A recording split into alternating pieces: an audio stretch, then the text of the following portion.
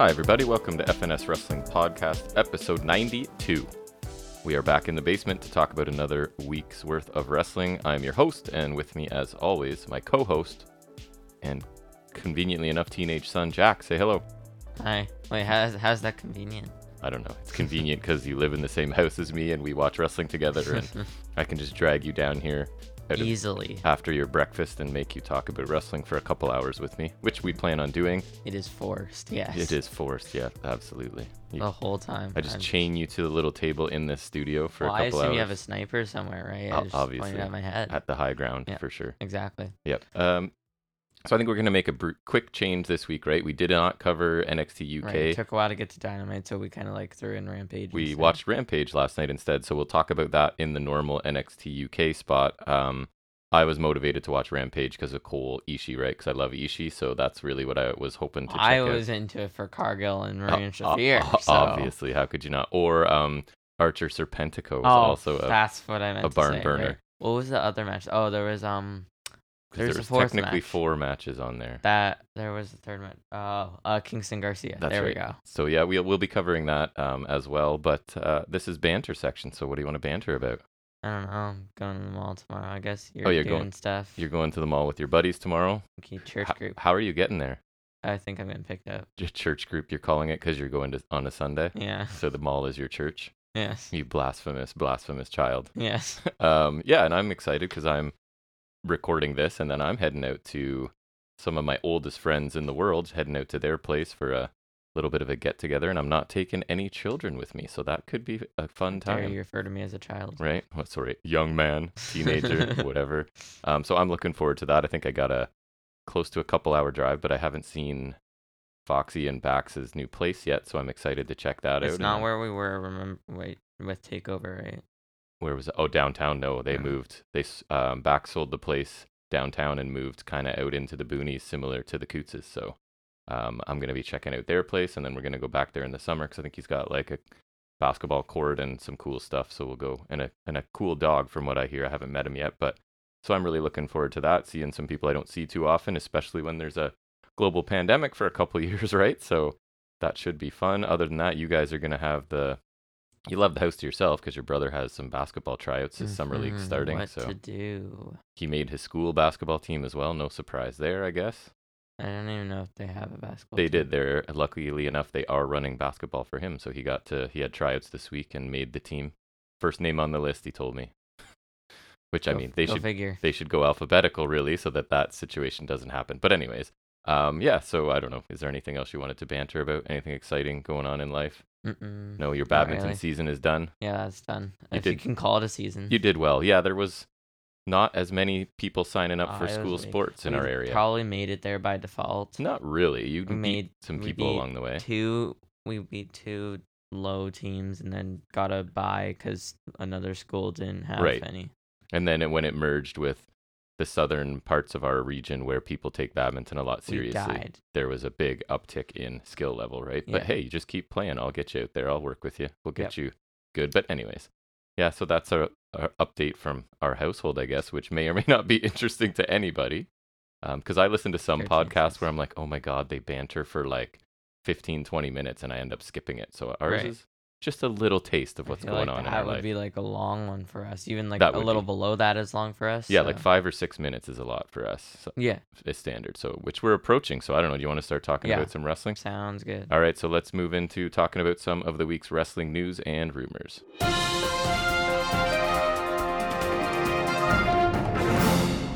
So taking a look at the week's ratings, we've got this week's live edition of NXT 2.0 drew 569,000 viewers, down 6.72% from last week, earned a 0.12 rating in that key 18 to 49 demographic, which is the exact same as last week. So this was the second lowest audience on USA Network so far this year. But again, I feel like the ratings are kind of holding pretty steady for both. We only look at NXT and AEW Dynamite, and it seems that they're holding pretty steady. Like it's never more than a few percent shift the last few weeks, it feels like. And that is true for Dynamite this week as well. They drew 930,000 viewers, which is down 4.81%, and earned a 0.37 in the 18 to 49 demo, which was the same as last week. And to be fair, for both of those nights, I believe there are as I can attest because I'm watching almost all of it, the NBA playoffs are Yeah, apparently the Battle of the Bells 2 ratings were like not pretty great. low just because I think because of that. Yes, Due NBA in large playoffs part. are in the infancy, so that means there's like 3 games every night, right? So that's going to hurt the ratings a little bit, but pretty much holding Mhm. steady. So I guess it could be worse. What do you have for us? And so Tony Khan's big announcement delivered yet again with EW announcing a joint pay-per-view with New Yes. Japan Pro Wrestling June 26th, Forbidden Door. I think it's in like Chicago. I'm pretty pumped for So that. I'm not going to lie. yeah, I'm super excited for that. I think that's cool. And so like the book, what to expect for the booking for this? You should expect it to be unlike the ROH New Japan G1 Supercard that they did. I think it was Mania Weekend 2019. Yeah, in what Because way? that was largely like ROH matches, New Yes. Japan New Japan That's matches. yeah. Um, This is a mixture. this is like it's likely to be AEW versus New Japan Cool. matches. So that is good because I think that's what everyone would want out of this. Yeah, right? and I've sort of fallen behind in my New Japan, and I don't Right. think it's peak New Japan right now, but there's still like the stars are there. yeah, right? there's awesome talent there. So I don't think it has to be like completely that because you could have like if there's like a like because I know they're building like I guess it's still way down the road, but for example, Hangman Punk Yeah. seems to be teased. So like if they wanted that title match, you could do that, and then although they'd probably want Hangman versus Okada or something. Yeah. But like I mean, if there's like a storyline that you want to do, you could still do like an AEW match, then just have it amongst these AEW New Japan matches. Yeah, I'm excited to see it. It might get me and both of us sort of more interested in New Japan, right? Because I've got room to ditch NXT 2.0 and watch something else. So if we get intrigued by New Japan, if it gets to being really interesting, we might have a spot for that. But yeah, that's For sure. we will definitely be watching that show for sure, and probably we'll talk about it as well. I would For imagine. sure. Yeah, I definitely want to check that out. I wonder if you could get it on like order on TV. I guess I'm it's pretty sure I pay-per-view, could get it where I So I usually. guess we could do that. Then. Yeah, I usually pay for all It is an AEW AEW pay-per-views. one, so Right, exactly. I don't know if this is more rumor, I guess, because it seems to be possibly storyline related, but Mackenzie Mitchell spoke with a disappointed Grizzled Young Veterans. Actually, I guess I shouldn't call them that anymore. Drake and Gibson. We'll get to that. I even checked on the website. They haven't Haven't actually changed changed it the yet. names yet. They will. I was like, She asked about their frustration, and Gibson basically said, I think we're a bit past frustration. Honestly, I'm embarrassed. How long have we been saying soon now? We left our family and friends during a pandemic to move across the world to become champions and to be the team that we knew we could be. Well, you just watched. It's not exactly going to plan, is it? So I'm sorry. I'm done. I'm going home. So because WWE put this out, I don't think it means they're being released or leaving or anything, but I'm wondering if we were talking about it before we recorded, maybe heading back to NXT UK as like almost a swap, right? We picked up Pretty Deadly and they could send these guys back. Elton Prince and Kit, Which- whatever his last name is. It's what is it? Some Wilson, I think. Kit Wilson, I think. And it's funny because you say that because remember my problem was I couldn't remember their names in NXT UK even though we watch them every week. I still forget their names. Their new NXT names, I'm no better. I forget what they are and I forget which one is which. So Elton Prince is the blonde one. he is, and Kit Wilson is the brunette one. I had to go back and change my notes from last week because I had them reversed. Or is it this week? This week actually, I had to go back and Elton reverse Prince is Lewis Howley, I think it was, them. Right. and then Sam Stoker. Stoker, is yes. Kit Wilson. Yeah, so forgettable names for me somehow. I have a bit of a block for them, but I feel like the old names are at least better because Sam Stoker, that's like, I don't know, it's like alliteration. I feel like that's at least like, it rolls off the tongue, so I feel like you could easily like say that. I feel like Kit Wilson, Elton Prince is just like, I don't know, Elton Prince feels like they wanted to feels combine weird. like Elton John and Prince. Like they wanted to take two celebrity names and they just smash them both together. sound unnatural. Yeah, I mean, I like Grizzled Young Veterans, and so do you, and they're definitely not going to be used to their full capacity in NXT 2.0. I still remember that first match I saw him in, like at the first UK Yeah, you takeover. love James Drake on that one, right? Yeah, James Drake's sick. So if they go back to UK, I'm okay with it because we watch it. It's not great for their profile probably because I don't know how many people actually watch it, but they would probably get a better position in that company than over in America. So we'll see what happens. I think it'd suck if he was Drake because he's just Drake, and that's kind of. Yeah. I think that might be why they went. He's just James. They're just Drake and Gibson now. Yeah, like he's just Drake now. Like I don't, or maybe I guess like they could change the tag name and keep their full names when they're referred to as solos. But Yeah. Like, And maybe it's nothing. Maybe it's just like they're going to be off NXT TV for a while and then come back repackaged or something, right? So who knows? But I didn't find a lot of news, so I included that as sort of a rumor in there. What else do you have? so I saw a thing about Cross and Scarlett. They Oh got boy. married on a glacier. They did. I saw that too. Isn't that lovely? That's It just, and I I'm mean, just confused. whatever, good for them if that's what they want to do, but it feels like that's one of those things where you're trying really hard to get attention and get some good content to put out, right? And maybe that's not the case at all, but for me being cynical human being and not being a big fan of them, I'm just like, ugh, could you try any harder to do something cool and get attention for Yeah, it, you know? it seems weird and unnecessary and also stupid and But good for dumb. them if they honestly wanted to do it and loved it and it was for different reasons than I think it was, then good for them, I guess. Whatever. It's fine. Yeah, that's just I don't. That's weird, and that is honestly the state of our news this week. It's not a busy week. Unfortunate news. Top Flight's Darius Martin is reportedly injured again, right? So he just Injury prone. Come on. came back from a lengthy injury, right? Looked really good in what we saw him in one match, I think, I on think like Dynamite. a few. There was the Casino Royale, and Oh then yeah, there was a one or two after. I think. and he looked good, but apparently Fightful Select is saying that he suffered a leg I injury. kind of figured as soon as I saw that Dante Martin was on his own in that Right. trios match. Yes. I was like, Darius is injured again, isn't he? And he just got back. So there is no specific time frame, but it was noted that he's expected to miss another lengthy period of time. So that's too bad. Really young guy with a lot of potential, hurt twice, like consecutively. Yeah, and then maybe so, Dante Martin gets bigger again, and right. he's left in the dust. That is what happened, right? You could see that Dante's star started to rise. He had some really good matches against some quality opponents. So yeah, that might continue. I Mhm. only have one more news story, so you go ahead. I have a couple more. One of them I don't really care about, but It was a late um, week, man. There was not yeah. a lot of An fascinating stuff. interesting Owen Hart qualifier for next week's FTR will face each other. Yes, I'm really excited for I that. am very interested in that. I feel like Dax kind of has to win that. I do too. No disrespect to Cash, but I No. feel like Dax has had some good singles outings Yes. before. I think he's definitely the superior one here. Yes. I think as much I I agree. think they should all just stay together. I don't think they ever need to break up. But No, if they're no. going singles, I think it's definitely Dax who's more fleshed out. And I think there's nothing wrong with two tag team partners like trying to just kill each other during the match and then being fine afterwards, Well, right? There's no especially reason when to it's a tease team any. like FTR, like it makes sense for FTR. And they're so hot right now, right? There's no way you want to tease them. I think it is split an or interesting anything. way to capitalize on that, but I think it works. And I agree that Dax should get the Yeah, win because he's had singles matches and looked amazing in those matches. So it'd be a nice little reward for Yeah, him. they are the kind of team to do this, right? I feel Yep. like when WWE does that, it's kind of stupid. Like I remember Rollins and Strowman won the tag titles, and Yeah. it's not like single stars are winning the tag titles and then they face off, or like the only time I remember them doing that where it wasn't like champion and challenger winning the tag titles is I remember playing the 2K showcase and it was Austin and Michaels in like '97 maybe, Mhm. and they were just kind of like it was enemy of my enemy is my friend kind Right. of thing against the Classic. Hart Foundation. Yeah. And so they won the tag titles and they faced off at King of the Ring, I think it was.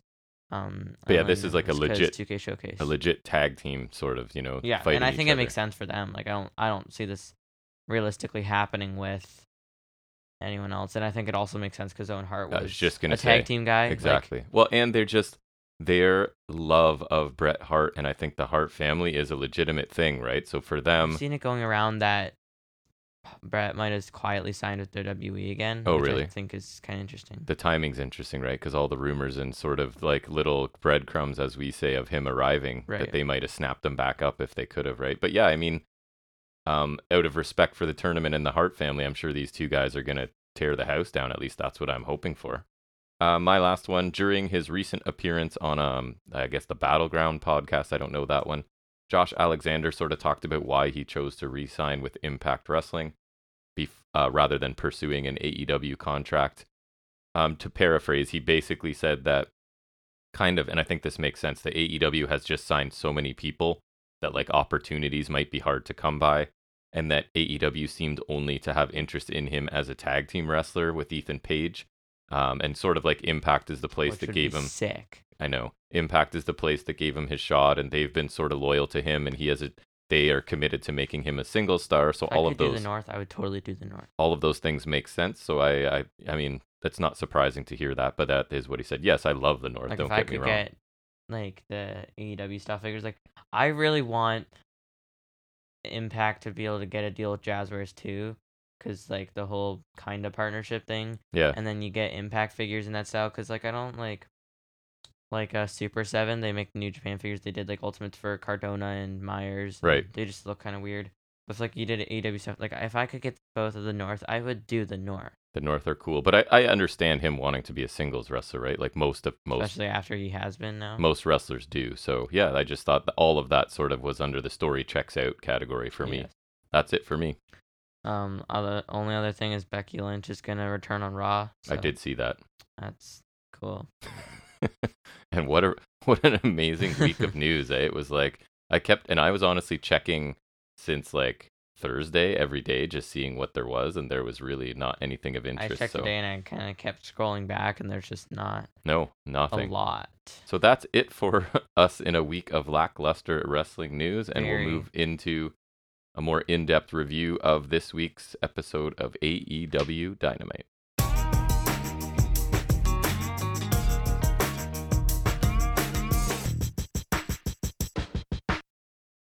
And CM Punk is kicking us off again for some reason. He is, indeed. And he's facing, for some reason, Dustin Rhodes. He is. Wearing a light blue lot.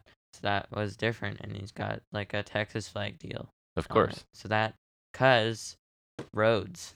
That is why. What? Cause his family. Yes, that is true.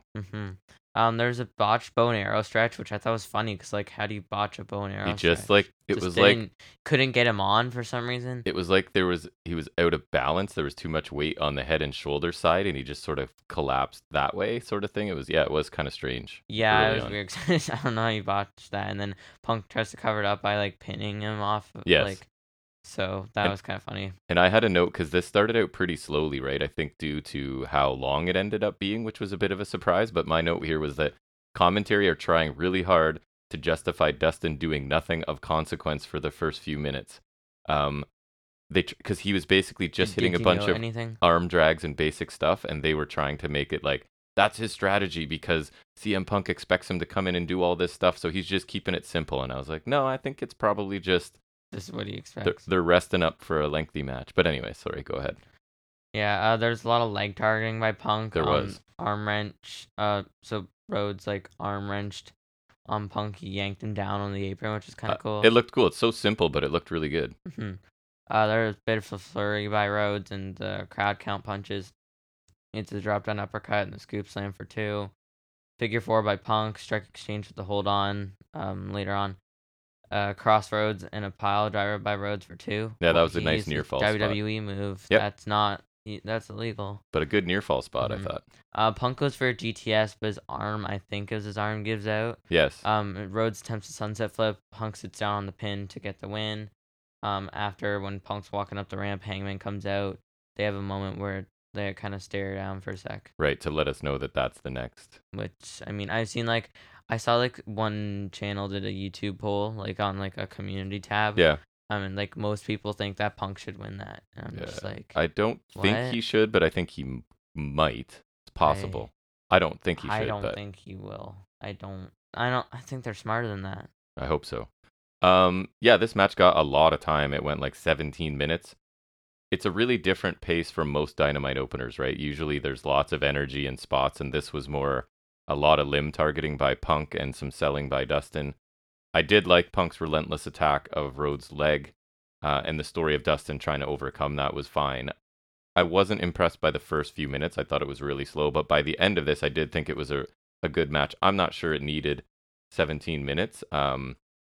Very different from a lot of crazy Dynamite openers, but a good match nonetheless. I guess if I'm going to nitpick it a little bit, this is your now number 1 contender for the main belt, right? Struggling to defeat Dustin a Rhodes. 50-plus-year-old Dustin Rhodes. He couldn't even win it with his finisher, which is a compliment to Dustin Rhodes, I guess.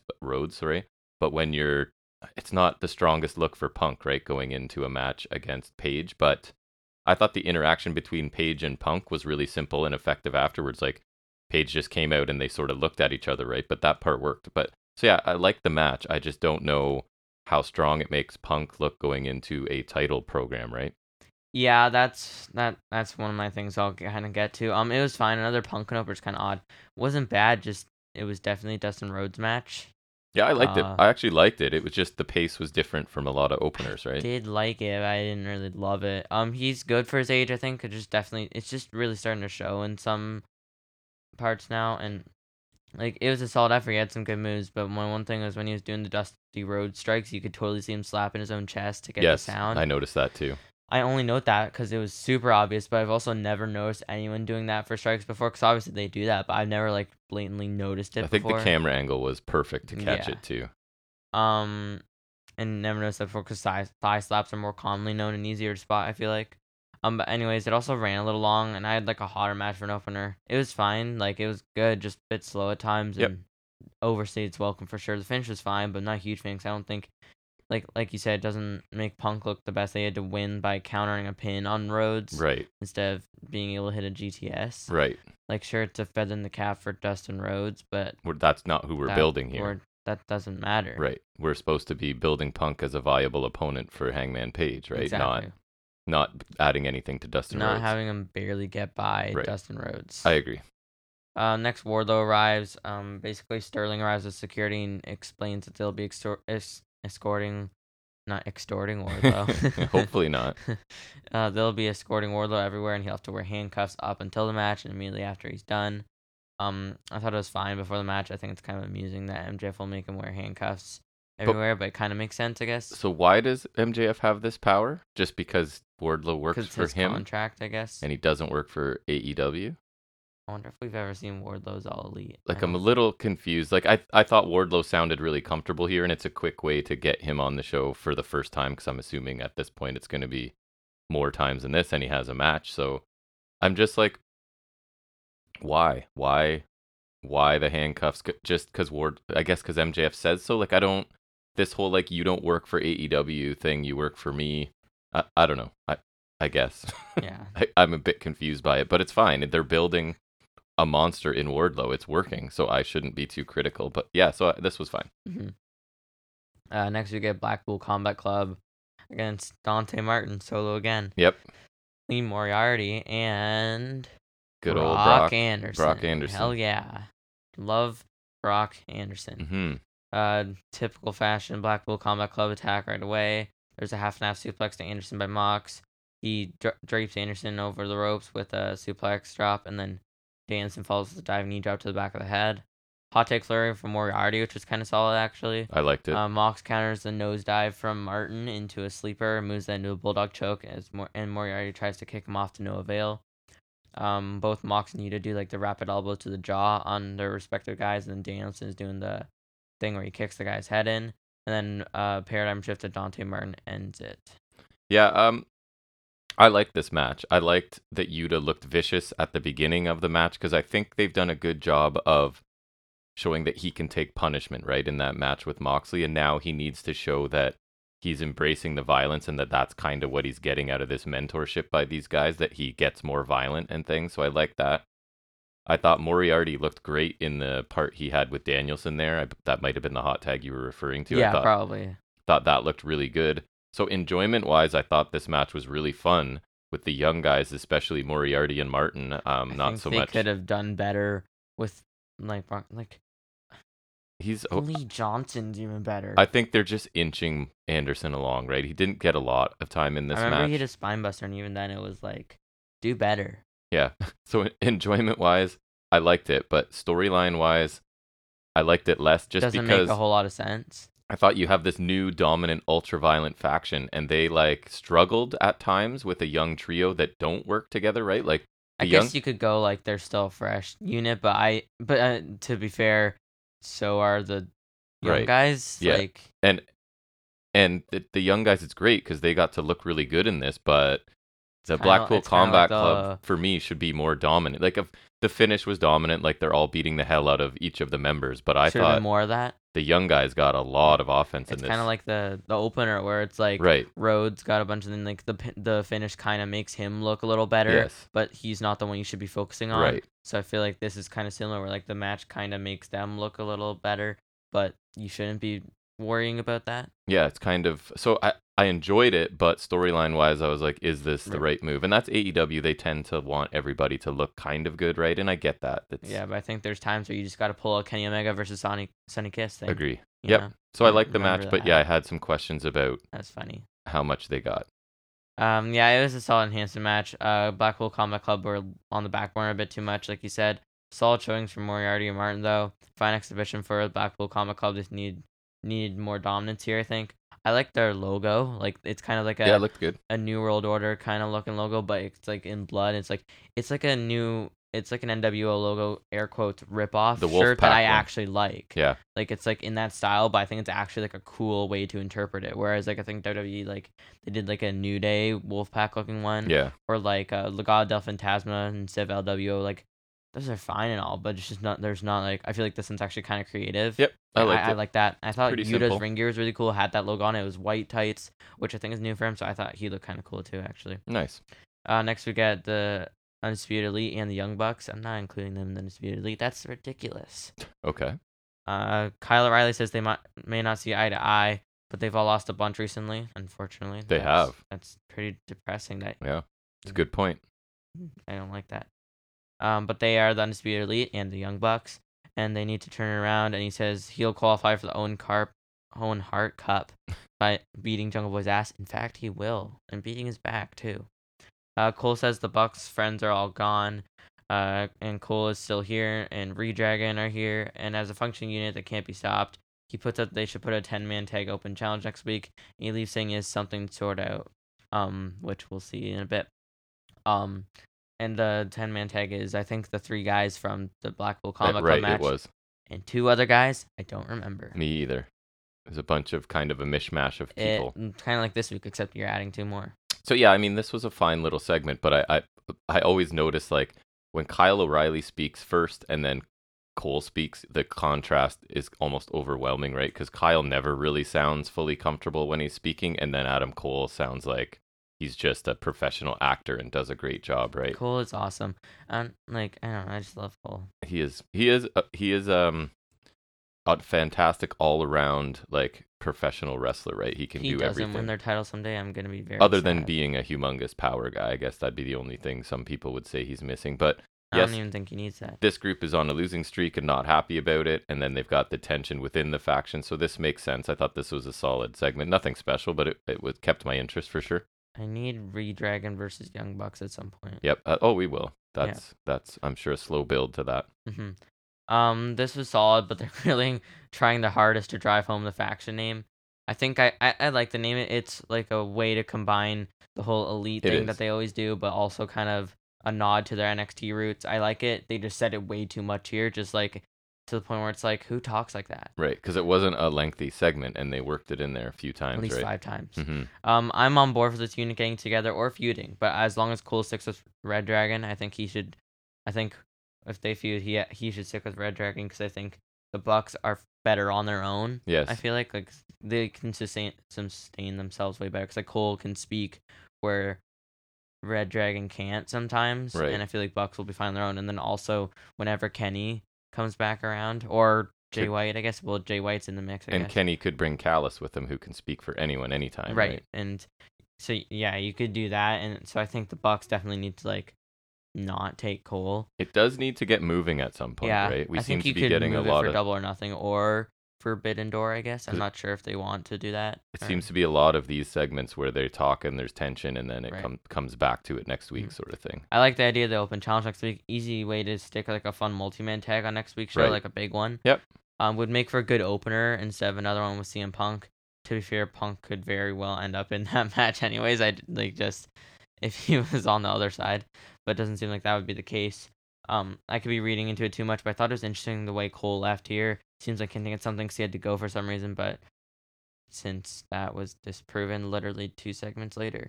Yes. Not like that. That's sad. Didn't go far. There's a Samoa Joe lethal back and forth thing. I didn't catch much of it, but it was just one of those back and forth style ones. I like Joe's promo. He was solid.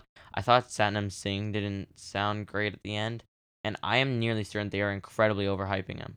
Like, it just seems a lot here. Lethal and Doubt were fine, but as a whole, I'd be more interested in this feud without Satnam Singh, which is the opposite fact. you say that because my thoughts are very similar. I thought Lethal Dutt and Joe sounded actually great, and I like the contrast where like Joe's kind of the chill one, right, and the other two are all fired up. But just like what you were just saying, the inclusion of Singh for me is making this less interesting than it could be, right? It's almost like a turnoff. And it feels like a WWE thing to me. So, yeah, I don't get what they're doing with this. It feels not something AEW does unless this guy turns out to be an amazing talent of some kind. But so yeah, But guys of his stature, he's taking away from the don't angle tend to and be. not adding to it. So Yeah. So far, I agree. But I thought Yeah. everybody else was good. I think it doesn't trend in his favor though, with guys like Kali, Yes. Giant Gonzalez. And I normally Omos. am not a big Lethal fan, but I am quite enjoying this heel version of him I right now. can't get behind it with Singh there. It's something. It's tough. It makes it tougher, It's and just that's a detractor. it's the exact opposite of what it's supposed to be doing. Yeah, rarely do they miss like that, but this is definitely a miss. So like, far. Satnam Singh is. I think this feud is fine. Like, I think it works. I think that would be something they could have included when they start Ring of Honor. I Mhm. think that maybe like I like it, but I feel like if they start a Ring of Honor show, that's where this should go. Yeah, that would make more and sense probably. I don't need Satnam Singh here. I do Yeah, not so far I'm not impressed, but who knows? understand like have him as a dark thing. Maybe he has been. I don't know. I don't keep up with the internet That's shows. true. I don't know. They always advertise the cards, so I feel like I would True. have seen them. Next, we get Tony Khan's major announcement mentioned in the news. He comes out, introduces the president of New Japan Pro Wrestling. Insert Japanese name here. Yeah, I forget who it was. Something. That's good reporting right there, folks. Adam Cole cuts it off because He does. he can. Yeah, like well, because he's was affiliated with New Japan, I guess, and he does a better job than awkward Tony Khan, right? And also Japanese Probably, guy. whose English may be limited. I don't know. Yeah, and it's like the only time I remember him being in New Japan would have been like as part of the ROH partnership, and I remember because he took the Ring of Honor title from Kyle O'Reilly at Wrestle Kingdom in Yes, 2017. And I was not watching New Japan at that time for the Cole so I run. think it's kind of odd, but whatever. And he says if anyone should make the announcement, he should. Sure. He says on June 26th, AEW New Japan will present a show titled Forbidden Door.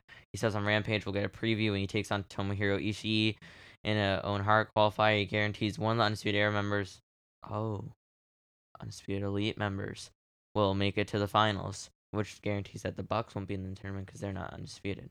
So are we to believe that Tony Khan like confides his announcements in Adam Cole?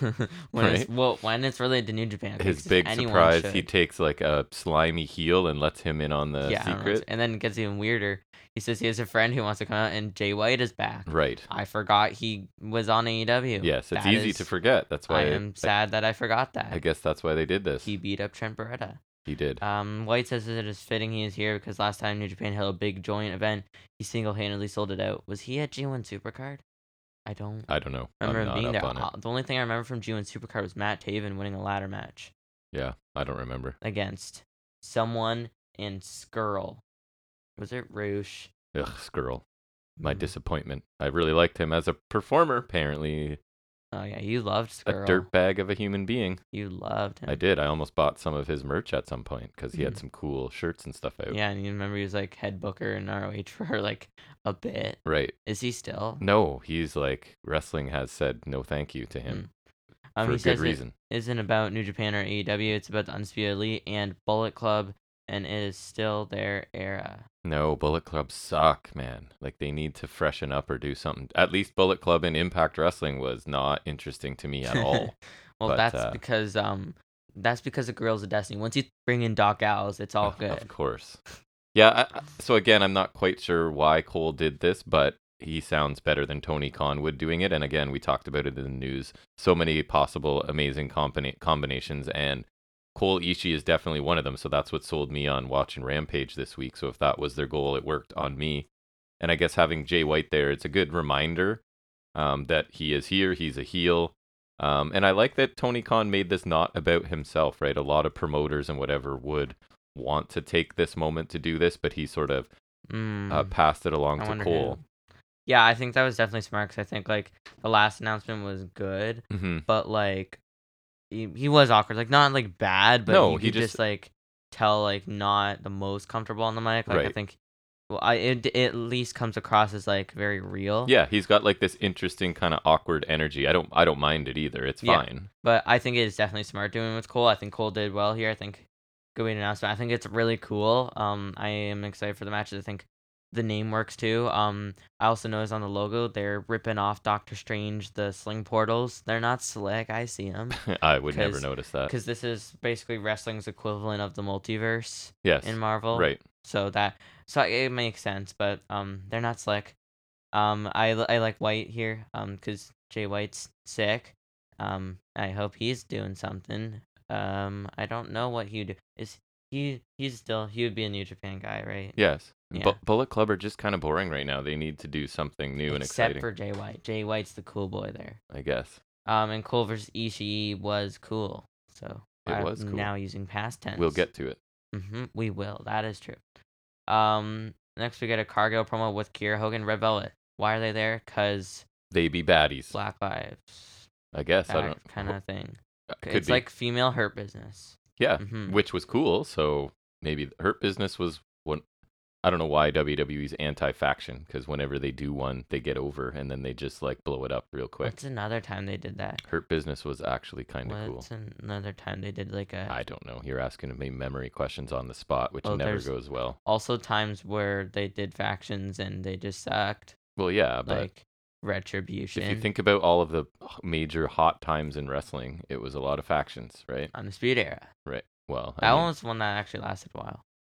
yeah, but I'm talking like Attitude Era, Like Nation of Domination, WCW, DX, Corporation, like won ratings NWO. wars for almost 2 years by having off of a factions. faction. Yeah. Right. So, anyways, There's also, never mind. I'm blacking out. They said they'd be in the baddie section on Friday when she defends her title against Play. Jade called herself the problem solver again. She said she'd see Play on Friday. she does. It was fine. I guess Hogan and Velvet are already just like randomly affiliated with them. Like they just showed up in the baddie section. Now they're here. I'm fine with Hogan there because I feel like she fits there. But it's a really sudden turn for Velvet, especially considering literally Cargill's first feud was against Red Velvet. Hmm. There's just like no explanation here. Like it's fine. I'm okay with them being involved. I think it's like, I mean, sure, it's kind of basic to like put all the women of color together, but whatever, it's fine. It works. I'm not saying it doesn't work. It's just Yeah. you can see what they're doing, but I wish it wasn't like so just random, especially with Cargill and Velvet's history. I just think it's kind of odd. Yeah. It's kind of like WWE where it's like, we expect you not to remember this. So we're like, Right. I mean, it was like nearly a year ago at least, but like, I would like some sort of explanation. Like maybe it's coming. I feel like what they should, because you know how they were doing the whole Statlanders kind Yes. of changing. They could have done that with Velvet instead, Her and then that change would have wasn't- tied into this though. Her change wasn't super drastic either, I Right. don't find. And like you could have done the dissension between Velvet and Hirsch, and then Yeah. you would have then that maybe could have built to this. Like she aligns with Cargill because like it's a better alliance for her, and then Right. like that goes against like I don't know. I feel like that could have made more sense than doing it with Statlander and Statlander doing nothing. Yes, it is a sudden move for Red Velvet for sure. So it was basically Jade's usual stuff, but now she has a faction with her. I thought she sounded good. She oozes attitude, which I like, but she didn't really say anything of consequence, right? It's not anything new or It was more just establishing the unit. right. Like we are officially a group. They're not just in the crowd when I wrestle. They are with me, sort of thing. So Right, and then I guess there's that also the nameless ones, I guess. I guess that was successful, and I'm happy for Kiera Hogan because I really like her, and I think that they have drastically underused her since she's arrived. So I'm hoping this gets her a little she's bit been of there for time. quite a bit. Yeah, and I think she's pretty good at this point. Next we get Butcher versus Wardlow. Oof, watch out, Wardlow. That's all I can say. Right? MJF cuts a promo from way up in the stands. I don't know if it was like a balcony. It's just like really high, like one Something of the like that. upper Yeah. stands. Right. Bits. Up in the Because- nosebleeds, as they say. Yeah. And Spears is like, because they're like at the edge of like, it's like more one of the electronic billboards would be like Mhm. the scrolls. And he's just like dropping popcorn on the fans, which I thought was kind of funny. Yeah. He says they can boo him, and he sees how they cheer Wardlow, and he is a nobody like all of them. And since he is a nobody, he will come out to no music, which he does. So again, MJF has I control. thought it was funny over- that Trons were black, and then, but they're still like the green lighting and everything. Like Yeah, you get lights. but that's it. Yeah, no, we're cutting you off at lights. This is a meh Haas fight. There's not really a lot here. Butcher bites Wardlow's head and batters him with forearms, headbutts in the corner. Powerbomb by Butcher for 2. Ooh. Wardlow gets back up, puts the straps down. Ooh. And hits a powerbomb. 3 more powerbombs, and Wardlow gets the win. Shocking. It was fine. Instant match for Wardlow. Pretty much standard. So I like this better than you, and I don't. So I thought Butcher looked really aggressive and vicious, I and liked Butcher, but then like I just don't feel like there was much else. I thought he looked good in his moments he got on offense, and I think combined with his look, right, he looks so unique. Yeah, they I could think do there's like. potential here with this guy. I don't honestly. think he has like a lot of upward mobility, but there's some potential to I do agree. a bit more. He could be like in that He could be a lower mid card. like why can't I remember his name? Like in the Lance Archer role where we need to heat Yes. up a monster as a fake challenger or something, right? Yeah, if That you kinda- just spice up Wardlow a bit more, like make him a bit more than just the offos like bruiser, you could you could do he could be a Lance Archer. That's, oh my, Lance Archer's like an adjective now, Right. or whatever. Like and Cut that's to Lance kinda- Archer going, "Hey, I could be a big deal too, you know." So I actually kind of like the story here. I felt like the idea was as long as you're relentlessly attacking Wardlow, right, you have a chance. But the minute you let up, Wardlow only needs a couple seconds to sort of just take you out, yeah, regardless, that's not a bad point. regardless of how big you are. Because Butcher looked strong in the parts that he got, right? I like when he did like on Rampage after he powerbombed the guy, he went like, ooh. Yeah, I don't mind that. That's that funny. The taunt for some mugging, reason. yeah. The 2 fingers under his own chin. For some I reason, I it's- like it. It's a thing. It's It looks good because it's a menacing. thing he could do, Yes. and like that's a thing. So I think I like this more than I should have possibly. And it's funny because we'll get to NXT later, but in NXT you can kidnap people and nothing happens to you, but in AEW, like you bother MJF a bit and you're escorted around in cuffs by like 20 security guards. But in NXT you can kidnap guys and lock them in a cage and tie them up and and steal Hall of Fame rings. Totally and fine, Kidnap yeah. people's dads. yeah. So there's a bit of a contrast Kidnap there. people's actual fathers. But of the Wardlow squashes, I don't even know if this is quite a squash, but I like this match actually for some reason. Yeah, that's not a bad point. I think that Butcher with a bit more is an Archer type. Like he could be some upper mid card guys heavy, you know what I mean? Or he could do more than he is doing, I think, at the Again, end of I the day. say they need one more title, just one more singles title. It's Just like that everybody one more. involved in the family office stuff needs to just I Just think, yeah, break Private apart and do Party, something man, else. if they turn face again, do something else. Private Party as baby faces have so much potential. Yeah. But I feel like they're really being held back here ever since. It's almost like they said, you know what, Hardy you thing. guys, best thing for your development would be to go and try and be heels for a while. That's part of your development, and then we'll Right. make you faces, and it'll be great. I don't know. I We'll don't see. even care what it is. Just That whole one, faction one is more just- title. That faction is just a waste of talent, in For my sure. opinion. As long as it's not like a junior heavyweight title, I just need one more. Right. Next we get an Eddie Kingston promo. Kingston says on Rampage it's him and Garcia, and then Jazz and Proud and Powerful aren't allowed in the building. He tells Jericho to watch because everything he does to Garcia is meant for him and he's gonna have fun with it. He says when he is done, Garcia's family in Buffalo won't recognize him. Yeah, another good, passionate promo from one of the best mic guys in the business. And at this point, I was saying the match with Garcia could be really good too. We'll get to that. Yeah. But I'm just not quite feeling maybe it's just because I'm not all in on Jazz I at this think- point, or I keep saying, oh, it's gonna be Stadium Stampede.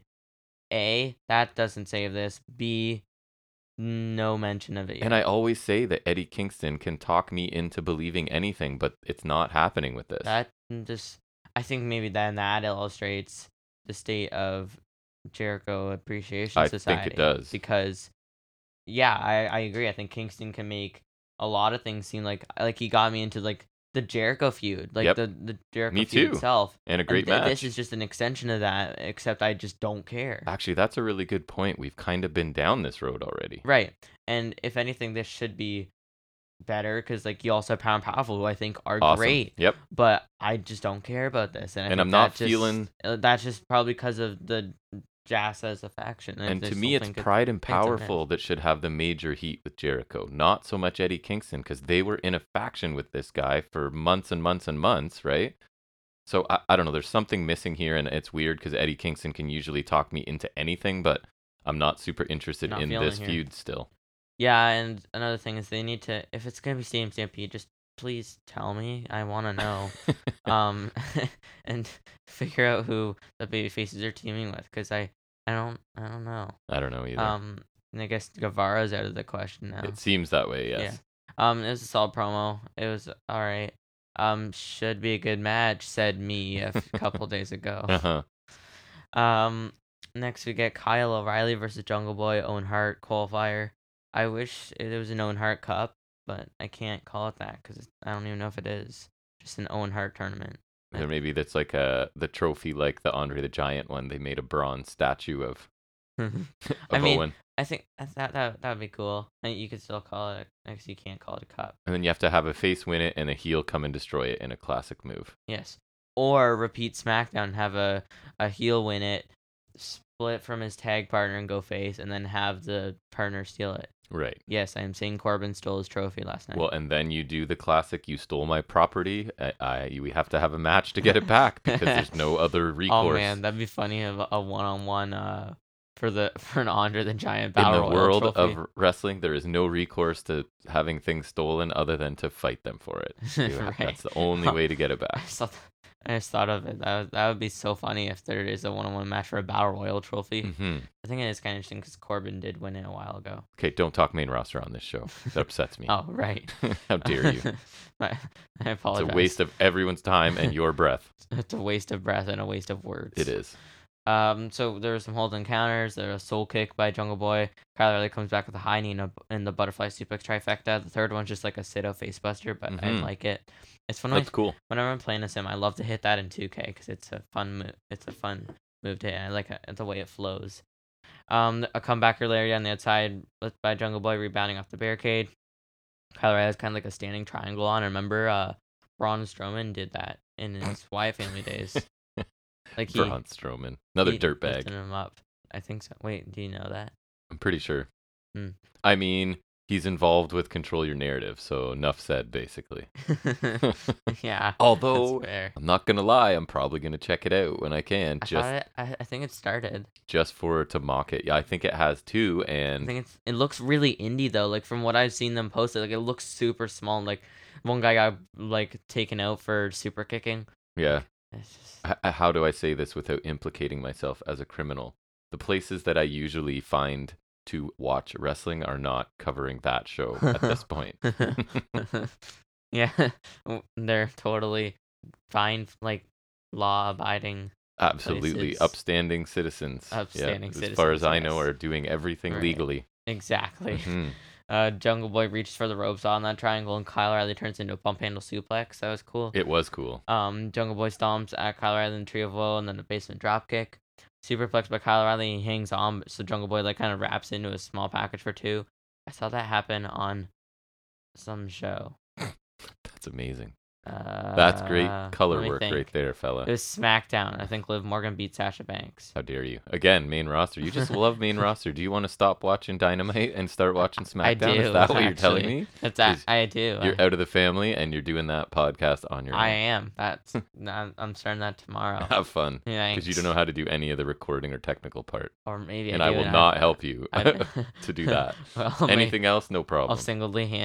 single-handedly create the worst podcast of all time. Do it.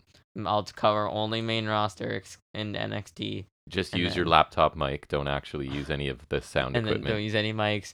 Use the first production app or thing I find, hmm and then post it on only YouTube. That's exactly it, with no video. That's no video. Guaranteed success. Or I use a crappy computer camera, or I point it at like the ground or something. Yep, you could do that. Kyle O'Reilly hangs on again, hits a brainbuster. I like the brainbuster he has in 2K because if you do the pin combo, he like floats over into a Mhm. pin. I love any brainbuster pretty much. Except when they rotate too far and it's basically a suplex and they still call it a brainbuster. No, I think that's kind of funny. it's got to be straight down, man. All right, sheer drop, Like Ishii, my boy. ECE. hmm Next we get a diving knee drop to the back by Kyle O'Reilly, and that is your finish. Yeah, I was pleasantly surprised to see I him wish he pick up would the win here. hit it to the back of the head. So he gets a quality singles win, which I was not expecting and was kind of happy to see. I thought O'Reilly looked awesome in this and really got to showcase his technical ability with some really cool counters and like crisp offense, right? And I mean, Jungle Boy does what he does. He provides entertaining matches regardless of the opponent, regardless of whether it's singles or tag team matches. Like, I just keep saying Jungle Boy has good matches, right? All the time. If he could Mhm. just get his promos down and his character work down, like, he's definitely a pillar Oh going yeah, forward. if he could, then yeah, he's definitely in the making for And I sure. don't know how long you can do your Jungle Boy as your gimmick, but anyways, a You never know. really good TV match. I enjoyed this. I would love to see these guys get on a pay-per-view and get more time, even if that was possible somewhere down the road, because I thought the chemistry was really good and I quite enjoyed this match. For a TV match, I thought it was very entertaining. You? Yeah, I definitely liked it too. One of the highlights on the show. I'd agree. I liked this quite a bit for TV match. Kyle O'Reilly was on display here. Looked really good. Even some of the little things he did, he was just looking good all around. Some good moves like the butterfly suplex trifecta he does is really cool. Or like the way he strikes, I really like. Me too. Only thing is, I think he should have hit the knee drop to the back of the head instead of just the back. 'Cause I think it sounded like he was targeting the back. It just doesn't quite hit a finish, but I think it works well enough. Jungle Boy looks solid too. Guns Away offense nearly winning with the snare trap. Good first singles win they pointed out for Kyle O'Reilly, his singles debut, He and looked it good. looked like he'll face Samoa Joe, which should be great. Yes. I don't see him winning, but I think it's just them showing everyone in the tournament, which Yeah. is only them. So I think we just kind of because then they showed Kyle O'Reilly, Cole, and Joe in the same graphic. So I think it's just displaying who's qualified. Right. Next we get MJF interview. He says Butcher didn't get the job done, but there's a lot of money where that came from, and he is a snake. Oh, A snake. get it? And when he decides you are his prey, doesn't matter how big or tough you are, he just takes one bite. He's paid Jake Roberts, the snake, to bring in Archer. And Jake Butcher and Archer. Jake Roberts is Oh already my god, sweating he was profusely. so sweaty. Like, he enters the screen dripping with sweat somehow. Yeah, very It's sweaty. amazing. Roberts says a bunch of stuff, and then Archer comes in, says he doesn't need the money, he just wants to fight Wardlow, and everyone dies. Or everybody dies, I guess. Yeah, I mean, MJF using his money, right? We're sort of led to believe he has a lot of wealth to pay for bigger and bigger challenges for Wardlow makes sense. And it's a good way to sort of prolong the feud and delaying having MJF and Wardlow touch, and allows Wardlow to just keep showcasing himself because the crowd seems to be very much behind the build for this match. So they're really demonstrating how to build a star, right? And the way they've built Wardlow has worked because the crowd loves this guy right now. And I mean, to be fair, it's a huge help to have somebody like MJF in the heel role, right? Every feud this guy builds is money, it seems at this point, right? So, Or yes, even if Wardlow kind of sucked, he could probably build this feud right, well. because MJF just gets that heat, right? So then people just want to see somebody beat up MJF, which is the role of a heel. He does it better than anyone. Not that Wardlow's not doing his job well, too, but a lot of the credit has to go to MJF. But they are building a star with Wardlow right now, right? So they're doing good work, and this was good. Absolutely. Solid promo from MJF. It was really funny how sweaty Roberts It really was. Like, take a minute and just It towel was- your face, bud. It was as if he missed his cue a bit, and he had to kind of hustle there. Right. Like, did he wrestle a match before he came over here? Like, I don't Exactly. understand. It was a Shane Um, McMahon-esque. At least Archer's a higher caliber of opponent Yes. for Wardlow, but it does kind of diminish what's left of his star power because of we know how this is building Wardlow, right? So It's funny. I wasn't even thinking when I said Butcher could be like an Archer that was then what they- was happening and next. then they busted out Archer. Right. For this. That wasn't intentional on my part, actually. Right. Not even a week later. No. Hook versus Anthony Henry is next. FK Asher Hale. He's my favorite jobber, or one of them. Not that he got to do anything here, but I actually think Anthony Henry's pretty good. because he jobbed out to Blackpool Combat Club And he looked in their good. Yeah. starting days. Right. There's a half crab by Hook, but Henry gets a rope break, and Hook is back on the attack with corner body blows and a hip throw. Basement Larry to the back of the head. Crossface shots by Hook. Danhausen attempts to curse Hook again to no avail. Hook gets a submission victory with Red Rum. Danhausen cuts a quick promo. Sick of Hook thinking he can't be cursed or whatever, and he won't be if he won't be cursed for Danhausen, he will fight Danhausen. Hook chuckles a bit, walks away, like Hook does. And Nice and Sterling were in the crowd They scouting were. Hook here, right, as well. So, I mean, Hook's intensity is impressive. His offense looks great. They're doing a really good job of building him and protecting him so far. Like, I don't know what he's going to look like in like a 15-minute or longer back and forth match, but for now, in these quick one-sided matches, he looks really good, right? I've said it before, I don't really care about Danhausen at this point, but I think it seems like a good choice of stepping up. He's not a jobber, right, at this point, but it's somebody that Hook can still destroy who has at least a bit of a name. So it's moving Hook up a little bit in competition, but it's somebody who definitely doesn't need a win. Danhausen doesn't need any wins at this point, I don't and think Hook he's can exists there, destroy right? him. Yeah. Yeah. So you've got the contrast of Hook's serious, super serious character that doesn't talk up to this point. And then Danhausen is 100% comedy thing. So I guess that contrast works. And we'll see where it goes. So, but yeah, the match, like, I enjoy watching Hook kill people. So this was more of that. Mm-hmm. It was a good squash. It was effective. Hook looked good here. I like his offense. Me too. I wish there was just more of those cool suplexes. I like that. I wish there was more of that. I don't care for the Danhausen nonsense, but it's not bad. It's not offensive. It's just kind of there. I think it's fine enough. And Hook's hair just keeps getting crazier and crazier and crazier. At first I thought you were mentioning, Asher Hale at first because his No. hair is like super gray. Yeah, it was.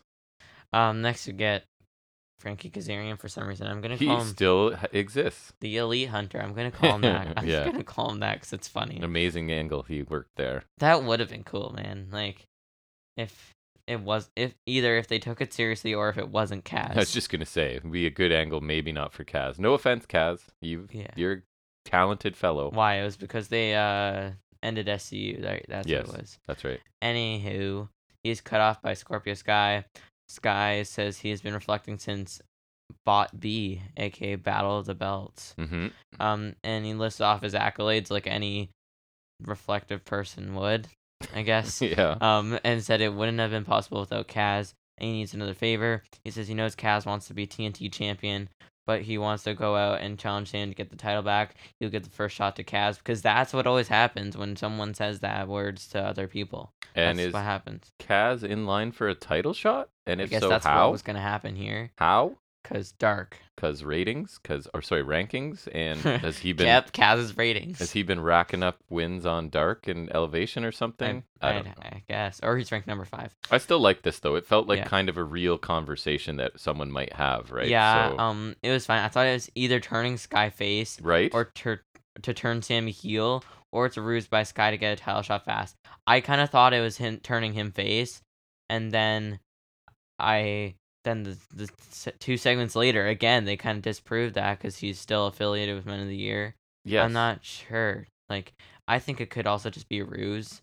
But it didn't feel that, because sometimes you can kind of feel it, right? That he's not being super sincere. But I thought Sky sounded sincere here. Maybe he just did a good job of hiding it. But yeah, and I mean, there's further evidence that America's Top Team felt a little bit facey later on, right? But I don't know what's going on with this. But I thought this was good because this is like a conversation real people might have, which is always my preference in wrestling.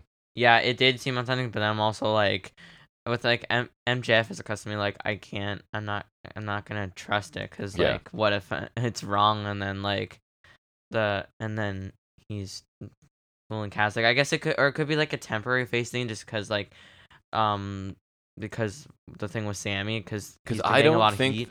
Do we know why he's been getting a lot of heat? Like, I don't think they expected it, so I think that they're sort of scrambling to make it work, right? Because I don't know if they expected Sammy and Tay Conti to get.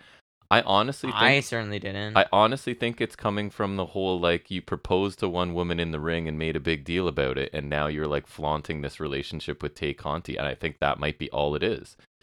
And then as soon as a few people start booing, it just becomes what you do, right? We boo, right, like a few people. MSK. Yes, I was about to right? say. So, we noticed on TV or whatever that there's people booing Sammy Guevara, so that's what we do. Yeah, I feel like it stems from that, but I feel like that was like a little longer ago. It was, and I think that I guess like with it becoming more of a thing on TV, right? Because they're trying to set up the whole them versus Van Zant Right. and someone. I guess like with it becoming more of a thing on TV, I guess that kind of sheds more light on this scenario that people like. It could be like people didn't like that before, but like it wasn't really like bothersome on TV, so you Right. can kind of just like yes, leave that fun. But Because it there was becoming more of a thing on TV, right? there was speculation that they were together, and they were like tweeting, basically like, don't believe everything you hear, blah blah blah, and then it's like, boom, now you're right in our face. You are obviously together, Right. right? So you were kind of lying or trying to mislead us about not being together. So I don't, and I think Guess we can talk honestly, about that more later also. AEW is going to lean into it, right? Which I think is the right move because I think there's massive potential for these two. As, anyways, we'll get to that. I think shouldn't say Guevara that is yet. like, I think the way he is, he's a natural heel. Way more interesting. It's just way too more bad his interesting, yeah. offense isn't Healy, right? Because Mhm. it's hard to not like his offense, but he is a better I heel. don't know about Conti as a heel, but I could see it working. So far, it's working for me. Yeah. Yeah. And then there's a quick Thunder Rosa package. I didn't really catch much of it because it was just like one of those vague, like, I'm moving on to other things now, like Yeah. to Double or Nothing. I thought she sounded good, which makes me wonder why they hide her away. Like, I didn't think she sounded bad. Yeah, they kept doing that, right? Like, it was kind of odd. She's one of those ones where she sounds better in recorded segments like this rather than live promos. So I thought she sounded good, but you're right, we didn't get anything new out of this. You know Yeah, what I there's mean? not much to note here. No. Next, we get the Guevara and Conti promo in the ring. There's boos from the crowd. Guevara says he loves this and he feels on top of the world as TNT champion for the third time. And with Mhm. Conti, to reiterate, I do believe there was 10 reigns with the TNT title. So thus far, And he has 30% of 6 them. of them are Cody or Sammy Guevara. Right. Because it was Cody, Brody Lee, Cody, Darby Allin, Miro, Sammy, Cody, Sammy, Sky, Sammy. Yep. That sounds right. That's ridiculous. I feel like it's more annoying with Cody, but I also feel like it's with Sammy. Like, I feel like his title runs didn't really hit. I mean, sure, They didn't, and I think that's why he kept this losing. one's different, but like, Mhm. I don't know. It's like, why did they give it to Sky then? Because again, you put the belt on him, and then he does nothing other than hold up signs during a commercial break, right? There was no character, no anything. It was just like, yep, he has good matches, and he's the champ, sort of thing. He says he loves her and loves every fan who cheers them as they boo. And he says the rest of them who turn their backs on them, they have one option, that's to be mad, which I feel like is a catchphrase, which I don't really care for. What was it? Sorry, I coughed. To be mad. Right. Just the way they said it was like, be mad. I think we're that's coming back around. Probably. Big mad. Mhm. Sky comes out with Paige and Lambert. He says the feelings and screw them, it's screw Sammy, which it has changed indeed. Changed the narrative. Paige cuts off Guevara very angrily, shouting, saying there isn't a single person who came to see Sam and Guevara speak. And He was great. He says they aren't beating him up because tonight is about business. Lambert says Sammy can either give Sky a rematch or then you can come give him the pounding Conti dreams about. I thought that was kind of funny. Yeah. That was a pretty good one. Guevara agrees to a rematch, which I think will be a ladder match because reasons. Yeah. And Yeah. if they get the mixed tag match and Lambert agrees to the terms. Yeah, it feels like a double turn, right? Which is pretty rare in wrestling, and it's hard to believe that Lambert is coming across as a babyface.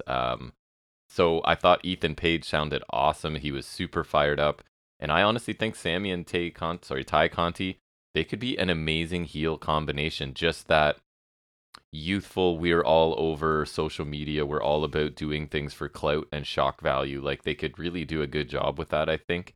And they're getting really good heat right now. I mean, a testament to that is the fact that Lambert is kind of the baby face here, which is insane to think about. That, especially, like, he wasn't even, like, or I guess the only time, like, he got cheered was against Brandy Rhodes. Yes, but which was hilarious. No one likes Brandy Rhodes. No.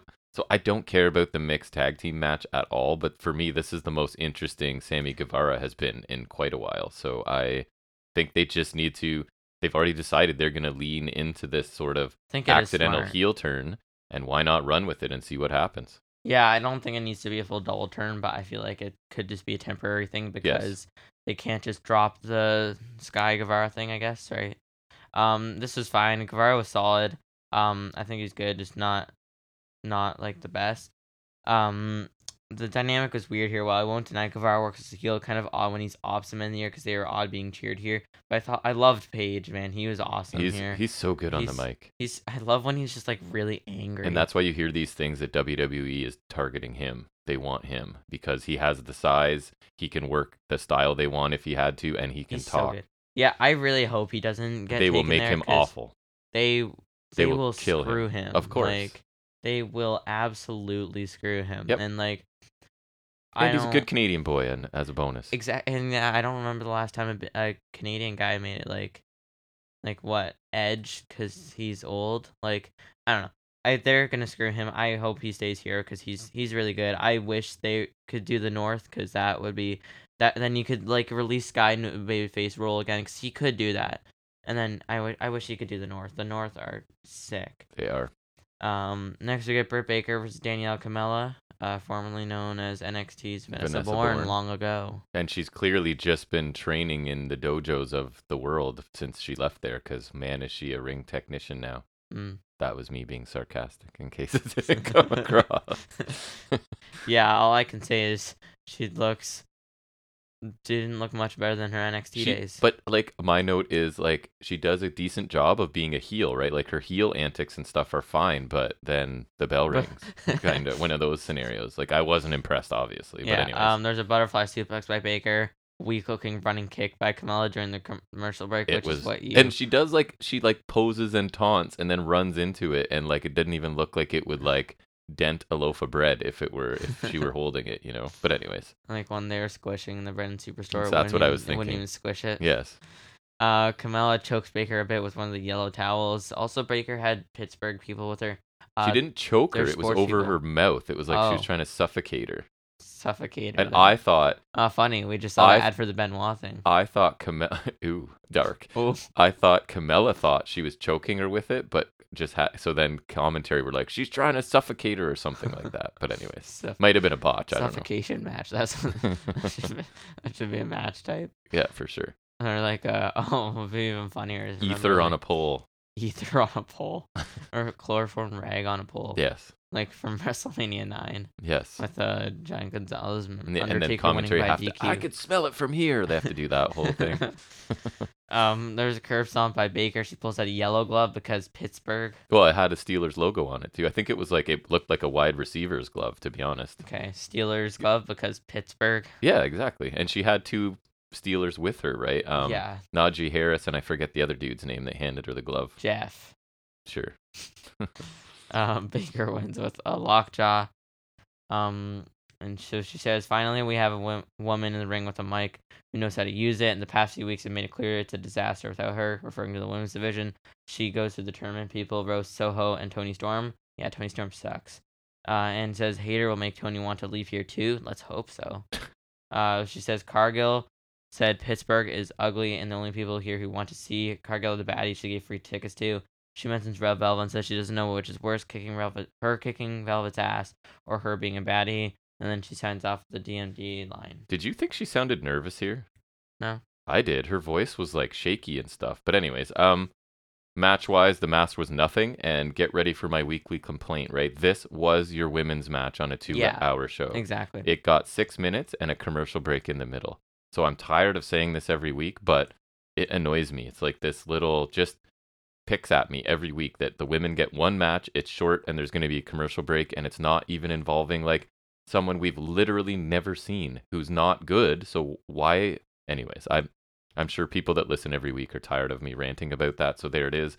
But yeah, No, I think it's fair, and I think like because next week we're getting I will mention it. Actually, I'll mention it later. But like with the Deep Sheeta Street fight, I think there's potential to do that, but I'll get to that because that is coming up. So I will talk about that after. But the match itself was like it was okay, but again, like this being your only women's match on the show just kind of doesn't really hit. Nope. Camille didn't do much of no, but she wasn't great. Like she didn't look much better than what I remember from her NXT She did days. not. Like Baker was fine. I think it was solid, like finishing with the lockjaw and whatnot. The whole Steeler stuff, I don't really care for that, but like I think it's fine. Like she's in her hometown. I think it was Oh, cool yeah. to see her back again. Her Post-match gear promo, looked I like- awesome. yeah, I like the gear, like the one she's wearing, like the gold colors and whatnot. I think that's really nice. I like the post-match promo. I'm hoping it's like a return of prominence of sorts for her because kind of quiet since the loss. Yep. Which I think makes sense, but it has been odd not having her around like in a prominent role. I thought it was interesting she went after Cargill a Mhm. bit at the end. I'm thinking maybe she could go anti-hero kind of face, and maybe she faces Cargill. I think it would be nice for Baker to have a title again. I think she'd be a worthy opponent for Cargill. It would be kind of a step down, yes, but I also don't think they can just give her the main title back. No. And I also like. Do you see anyone else worthy stepping up to Cargill? So I you don't can think no, so. and you can let Cargill get to like 50, if you want, and Yeah, look I really think- impressive, and then she loses to Baker, I which think nobody Baker would would. be cool, and like you could do like a, because I think she could still be doing like the wisecracking or whatever. Yeah. Like I don't think she should go back to what she was before she turned heel. No, But like I'm thinking like an anti-hero kind of heel. kind of or like she sorry, presents face. herself in Pittsburgh, right? Because she Yes, knows she's yeah, gonna yeah, get yeah, cheered, exactly. so That, she like, what can't they go kinda- full heel. What they kind of had here, I think they Right. could do that full time. Then they could have her with the TBS. I think that would work unless like some other great option comes along. But I really don't. She rhymed off the bunch of women that are there, and there's not a real option Yeah, that's as like the- presented right now. Yeah, that's the tournament feel, and there's just not much yet. No, I think Deeb should be elevated, but anyway, I think she's Deeb could beat Baker once because if she's- Baker goes face. and she's coming up in the next segment too, Mhm. right? Next we get Deeb Sheeta package. Deeb says Sheeta isn't on her level. Sheeta says let's finish this. Deeb says next week she ends this, and Sheeta challenges Sheeta to a Philly street fight, and Sheeta accepts. Yeah, I like this. Both women were really intense, and I think we're all ready for this feud to be finished, and I guess this match will be the payoff, right? And a subtle thing, but I like the images. You had Serena Deeb swinging a sledgehammer, right, and hitting the tire, and then they quickly cut to her hitting Sheeta with a kendo stick. So I like the message that like Deeb is specifically training to be able to hit Sheeta with stuff extra hard. So I thought that was kind of a cool little touch, right? But yeah, this feud has been going on forever with large kind of gaps in between because as we talked about, they don't really deal with the women on this show. But I'm still excited for this match. Not all of the Not matches, even the actual feud that matters. not all of the matches have been good between these two or really good, but I still think this one could be awesome. So For sure. I'm excited for It it. was fine for a short segment. I thought Deeb spoke well and she was fine. Well, I think it's a solid stipulation. I think it's cool. I feel like they should have gone like submission match or Iron Women match, something more fitting of their feud and their styles. You can go like, if you want to bring weapons involved, like go something kind of from left field, like submissions count anywhere or something like that. You But know I what I think mean? this is escalated beyond, in theory, I them. guess. Like it now just has to be a violent, brutal brawl. That's what I'm saying. Like where I feel they've like gotten that to. kind of match would be like the submissions like that incorporates Deeb's style and kind Yeah. of Sheeta, but then it also like would allow for wrong. I don't know. I just wish it was something a little more tailored to the feud. But regardless, it should be a good one. I assume it could be next week's main event. I hope so. And now I think of it, I could see it like rather than the multi-man tag, I think either multi-man tag or FTR open the show. I hope I'm like this is what I'm saying. I think with this being the main event, they could squeeze in another women's tourney Oh, qualifier, you dreamer. and then you have two. Like I don't like. I'll even take this as like a 15 to 20 minute main event for the women.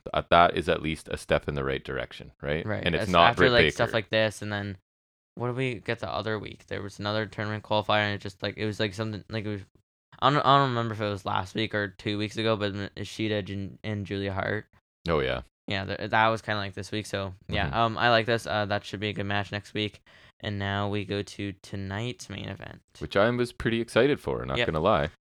Did it deliver? Andrade That's the El question. Idolo versus Darby Allin, who didn't wear good enough face paint in a coffin match. You were upset by that. I Yeah, did not 'cause really notice.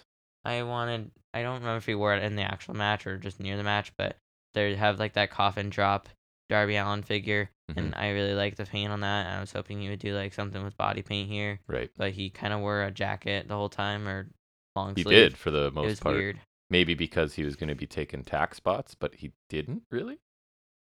He Somebody else ran down and took their shirt off just to take tax Jose. spots. Yeah. yeah, and then also Darby like he was like I guess he was holding off the lid with the tax at one point. Yeah, he was. Darby flips out of a German suplex while holding the skateboard and then attacks Andrade with it. I thought that was cool. That looked cool. Yeah, right Yeah. to start. Private party run interference and Right attacked away, Darby man. to Too allow early. Andrade to take control. Yeah, like Darby hadn't even done that much. Nothing. Sting appears in the crowd and attacks Blade and Powerful because an old goth man can easily dispose of two young tag team stars and Blade. Despite me saying I'm devoid of nostalgia, Sting in a Sting match, in a Sting mask, is a classic WCW thing. I He's thought he hidden. did that in TNA. He's hidden in Sting masks before, so I didn't mind that actually. He did that in TNA. He's done it in WCW as well. Oh, is that where it's from? I thought it was from TNA. 'Cause that's the clip I've seen. Yeah. There's a lot of crowd brawling, not necessary.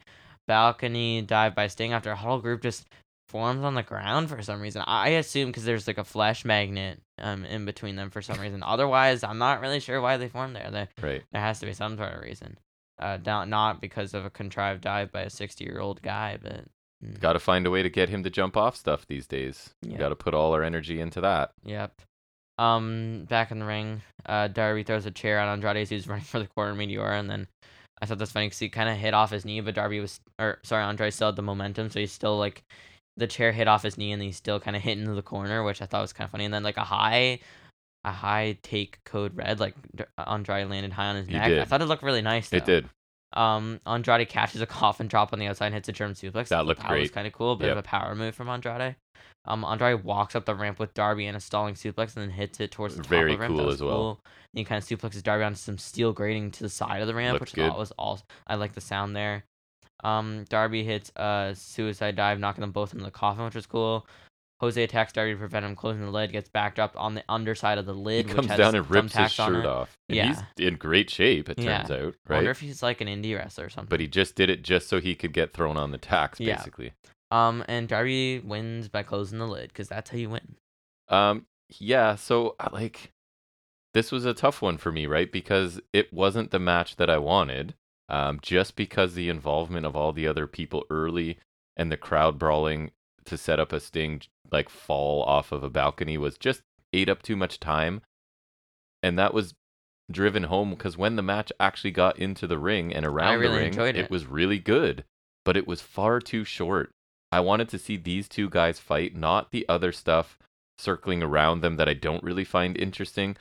This is like a gimmick match and a Darby Allin signature match, right? So, and it's supposedly this bitter feud. I think they should have like barred interference or something. It was too short and just underwhelming. The few minutes of action between Andrade and Allin was really, really good. It just wasn't enough for me. All of the other stuff, I just didn't want it, and I wanted those two guys to fight. And so we got a taste of it, but for a main event, it's not what I was looking for. So I put it as underwhelming, even though it's not the fault of Allin or Andrade. What they did was great. It's just there was too much other stuff. For sure. Crowd brawling is never my favorite. I don't need Sting involved here. Especially when I don't care about that faction at all, right? So anyways, Yeah, they're just underwhelming, awful. but had some major, major potential that they fell short of, I think.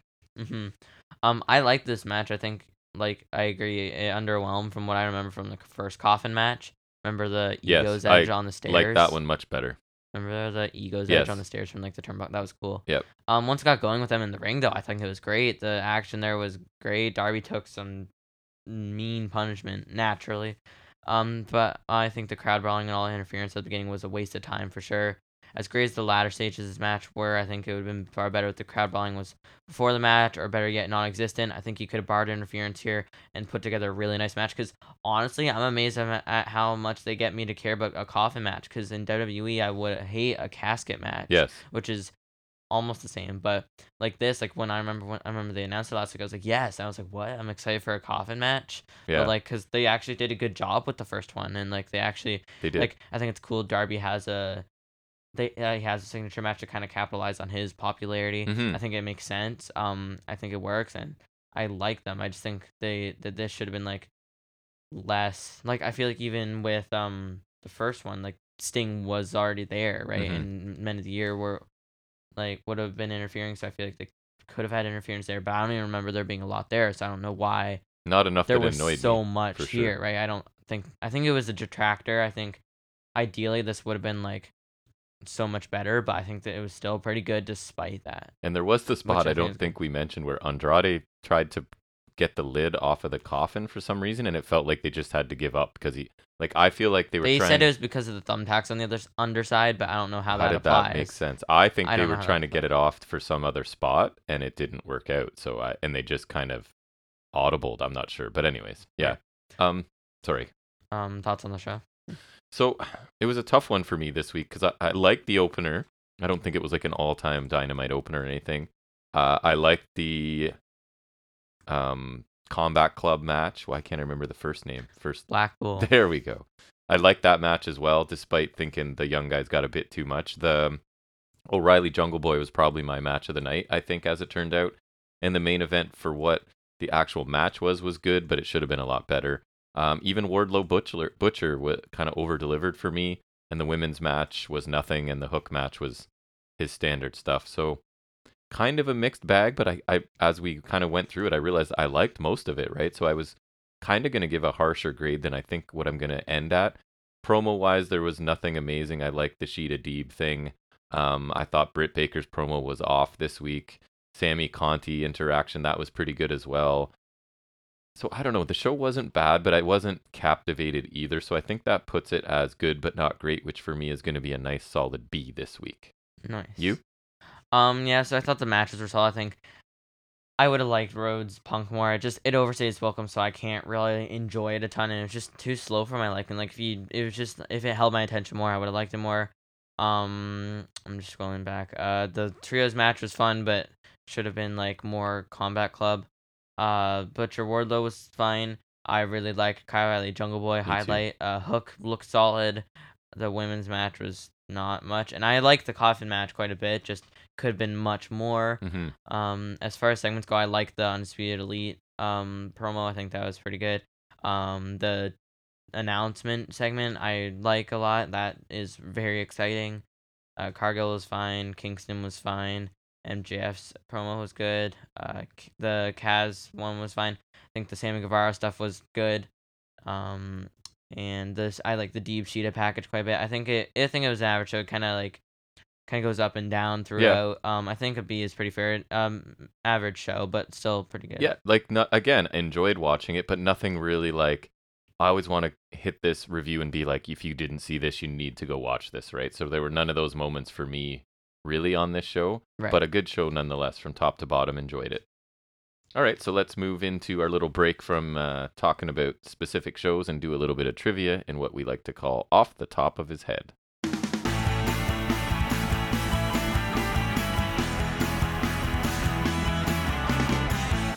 So we are going back to WWE Raw Trivia Part 2. It was hard last week. Are you ready? Oh yeah, right. Some parts of it were super easy, and then some were virtually impossible.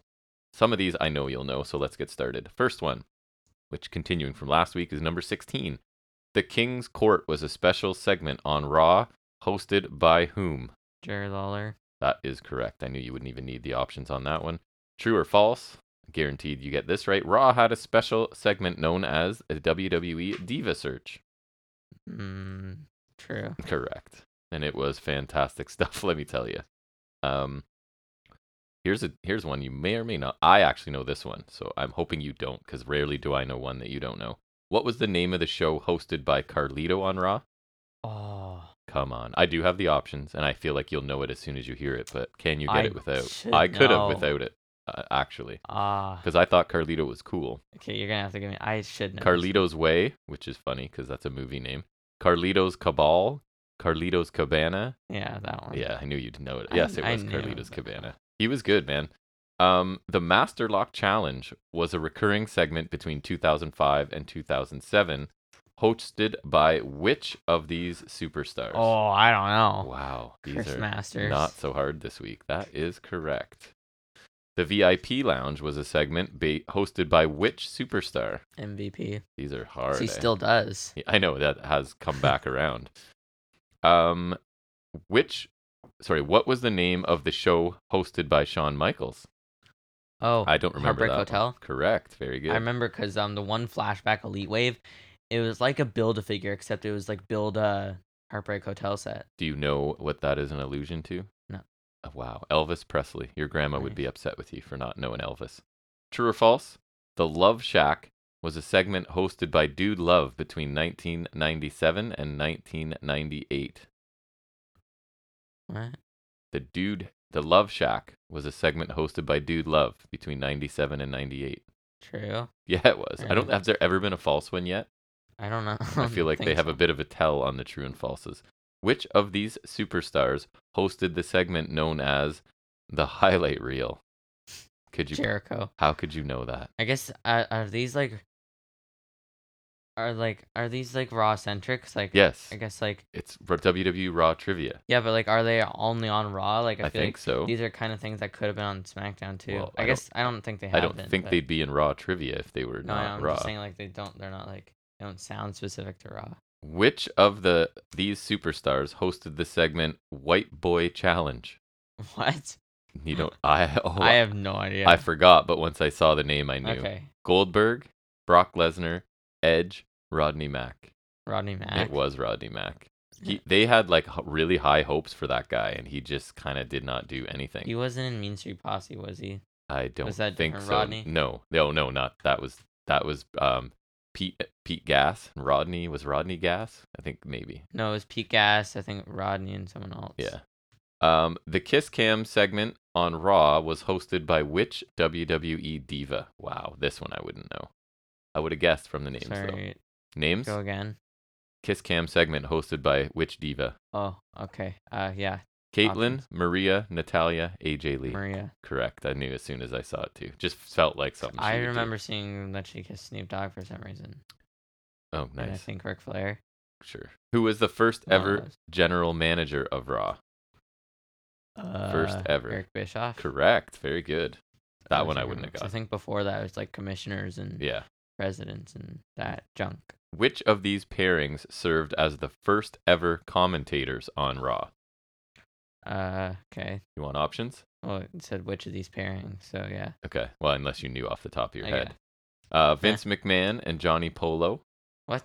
Gorilla Monsoon. Johnny Polo, like Raven? Yeah. What? That's Gorilla. so weird. Gorilla. Well, then eliminate that option. Gorilla Monsoon and Shawn Michaels.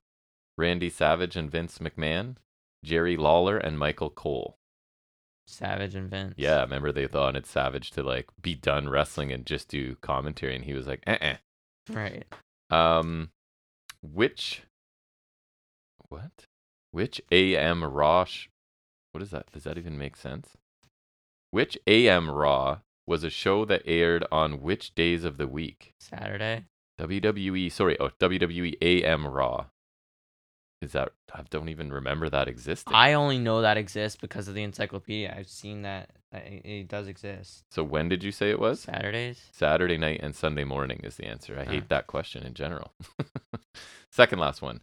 Which of these superstars defeated Hall of Famer, I'm adding that myself, Coco Beware, to win the first ever match on Raw? You want options? Yeah. Mr. Fuji, Yokozuna, Rikishi, Shawn Michaels. Yokozuna. Correct. Coco Beware, I did not know he was on the first Raw. I don't think Rikishi As a little was. kid, I loved Coco Beware. The Ghostbuster, which was his brainbuster finisher, to this day is amazing. Final one. Which of these superstars won against Max Moon to become the first ever superstar to retain a title on the first episode of Raw? Shawn Michaels. So he retained which title as well then? Intercontinental title. Correct. You The knew Doe.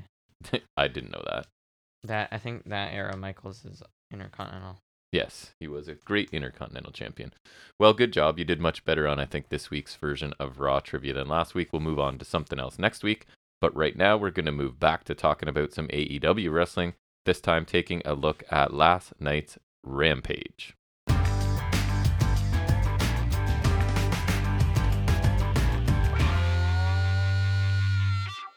So, full disclosure, we missed the first, 3 minutes of Yeah. Rampage, and apparently that was, it went right into Cole and Ishii, which was the match we really wanted to see, but we were firing up our streaming service, Right.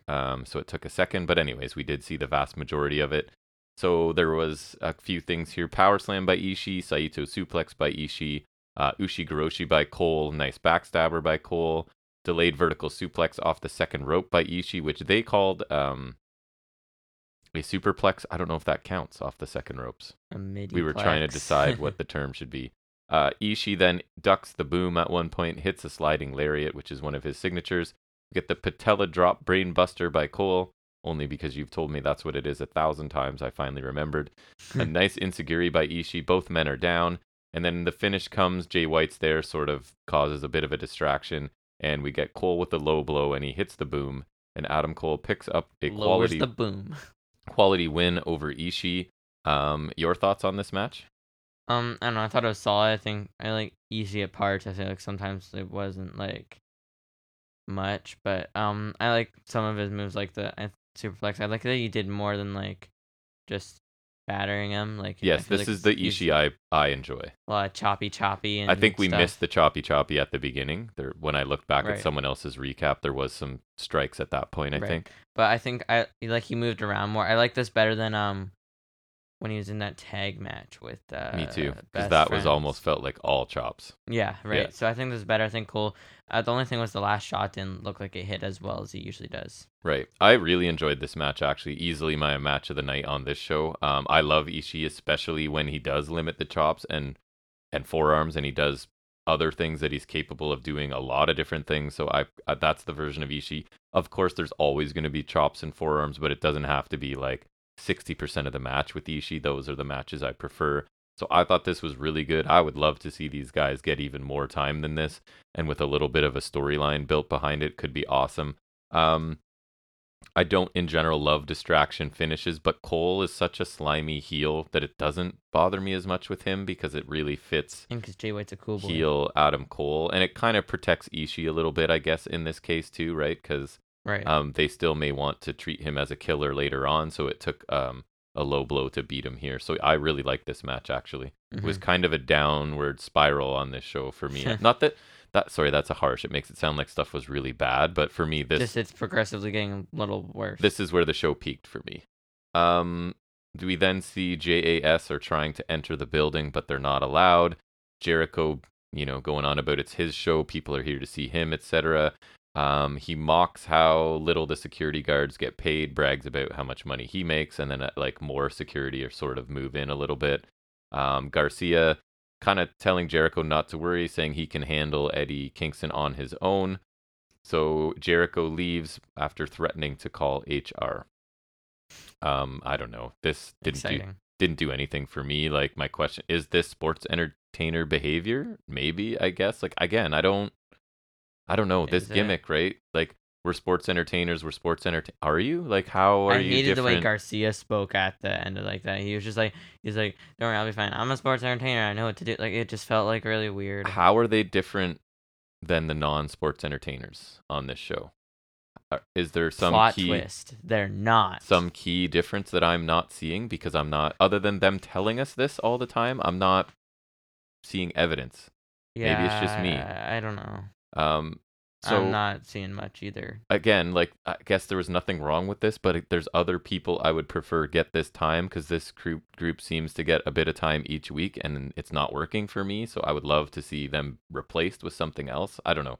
This whole Jericho reinventing himself, it doesn't always work. I think this is the evidence of that for me, right? Like it doesn't always Which like he work. does get praise for always reinventing himself, and I think he should because he's always trying it. But like I think this is living proof that it doesn't. It's not always. Because I feel like everyone would reminisce with it as being like, oh, like he's always like reinventing into something great.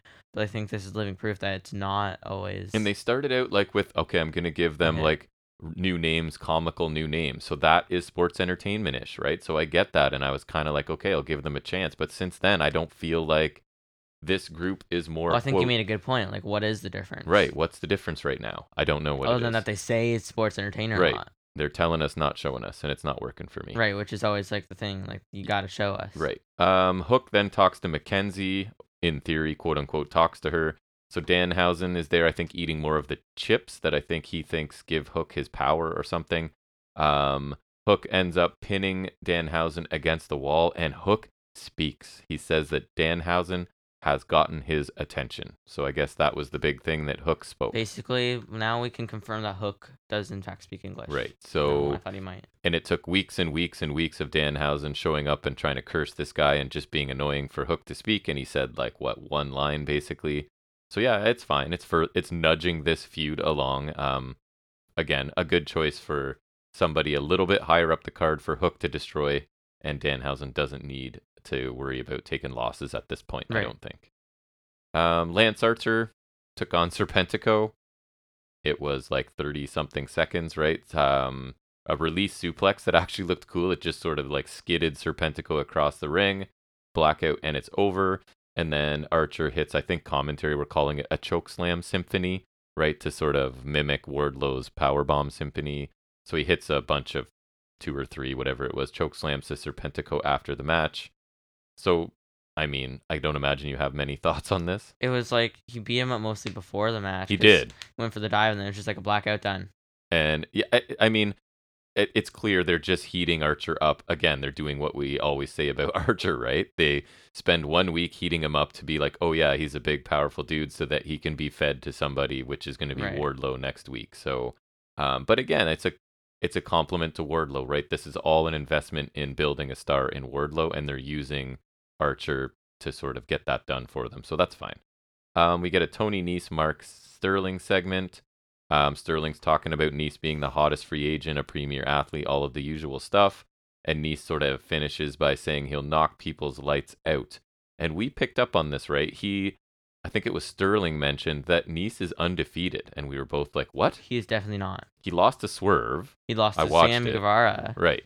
Like, So- that's two right there. I don't know where that came from. So I I and it's don't- fine if it's part of some heel narrative, right, that they're going to go with. But I don't see how that you... is factually wrong. Like, it's not like they were dark matches, like actual dark matches, Well, and the thing for me is how fast we were able to disprove that. what It's like me remembering things. You, That's yes. bad, right? Like, That's instantly disprove why can't. that. Speaking of me remembering things, why can't I remember the name of the matches that? Lights out matches. Yeah. It's not like those were the matches No, he had, definitely right? not. So yeah, Yes, I don't know. it does not make sense. It's kind of like, yeah, I don't know where that sentiment came from. Me either. I like Sterling actually. I think his No, I think delivery he's is good. good. He does a good Like I job. said, I think him having kind of a branching thing, like his character makes sense to do that because of the whole kind of lawyer thing. I think Yes. that makes sense to me.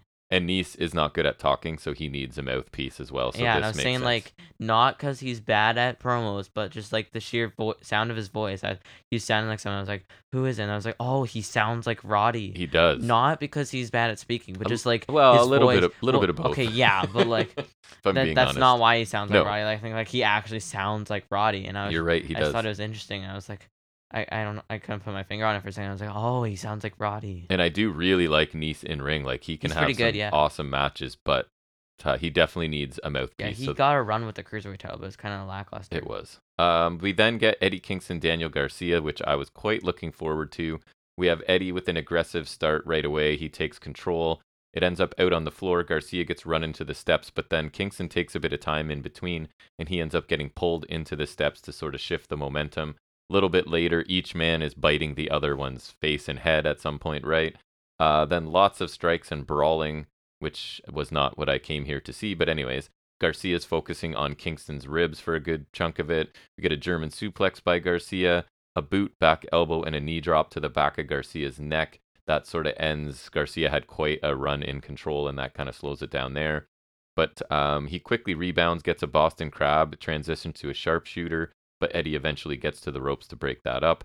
We get a nice exploder by Kingston for 2, a Saito by Eddie, and then he hits his spinning back fist. What's it called? The Huracan or whatever? Hurricane or something, yeah. And he picks up the win. So, I don't know. My thoughts, I think you can tell when we talked about it on Dynamite, I was underwhelmed by this, right? I wanted to see this match, and I guess the point was it's supposed to feel more like a fight than a wrestling match, but I didn't really pick up that either. it didn't work on a couple levels because one, Daniel Garcia's a technician, and why not let him be a technician? And two, He's a sports entertainer. exactly, he's working a whole sports entertainer gimmick. So I don't know.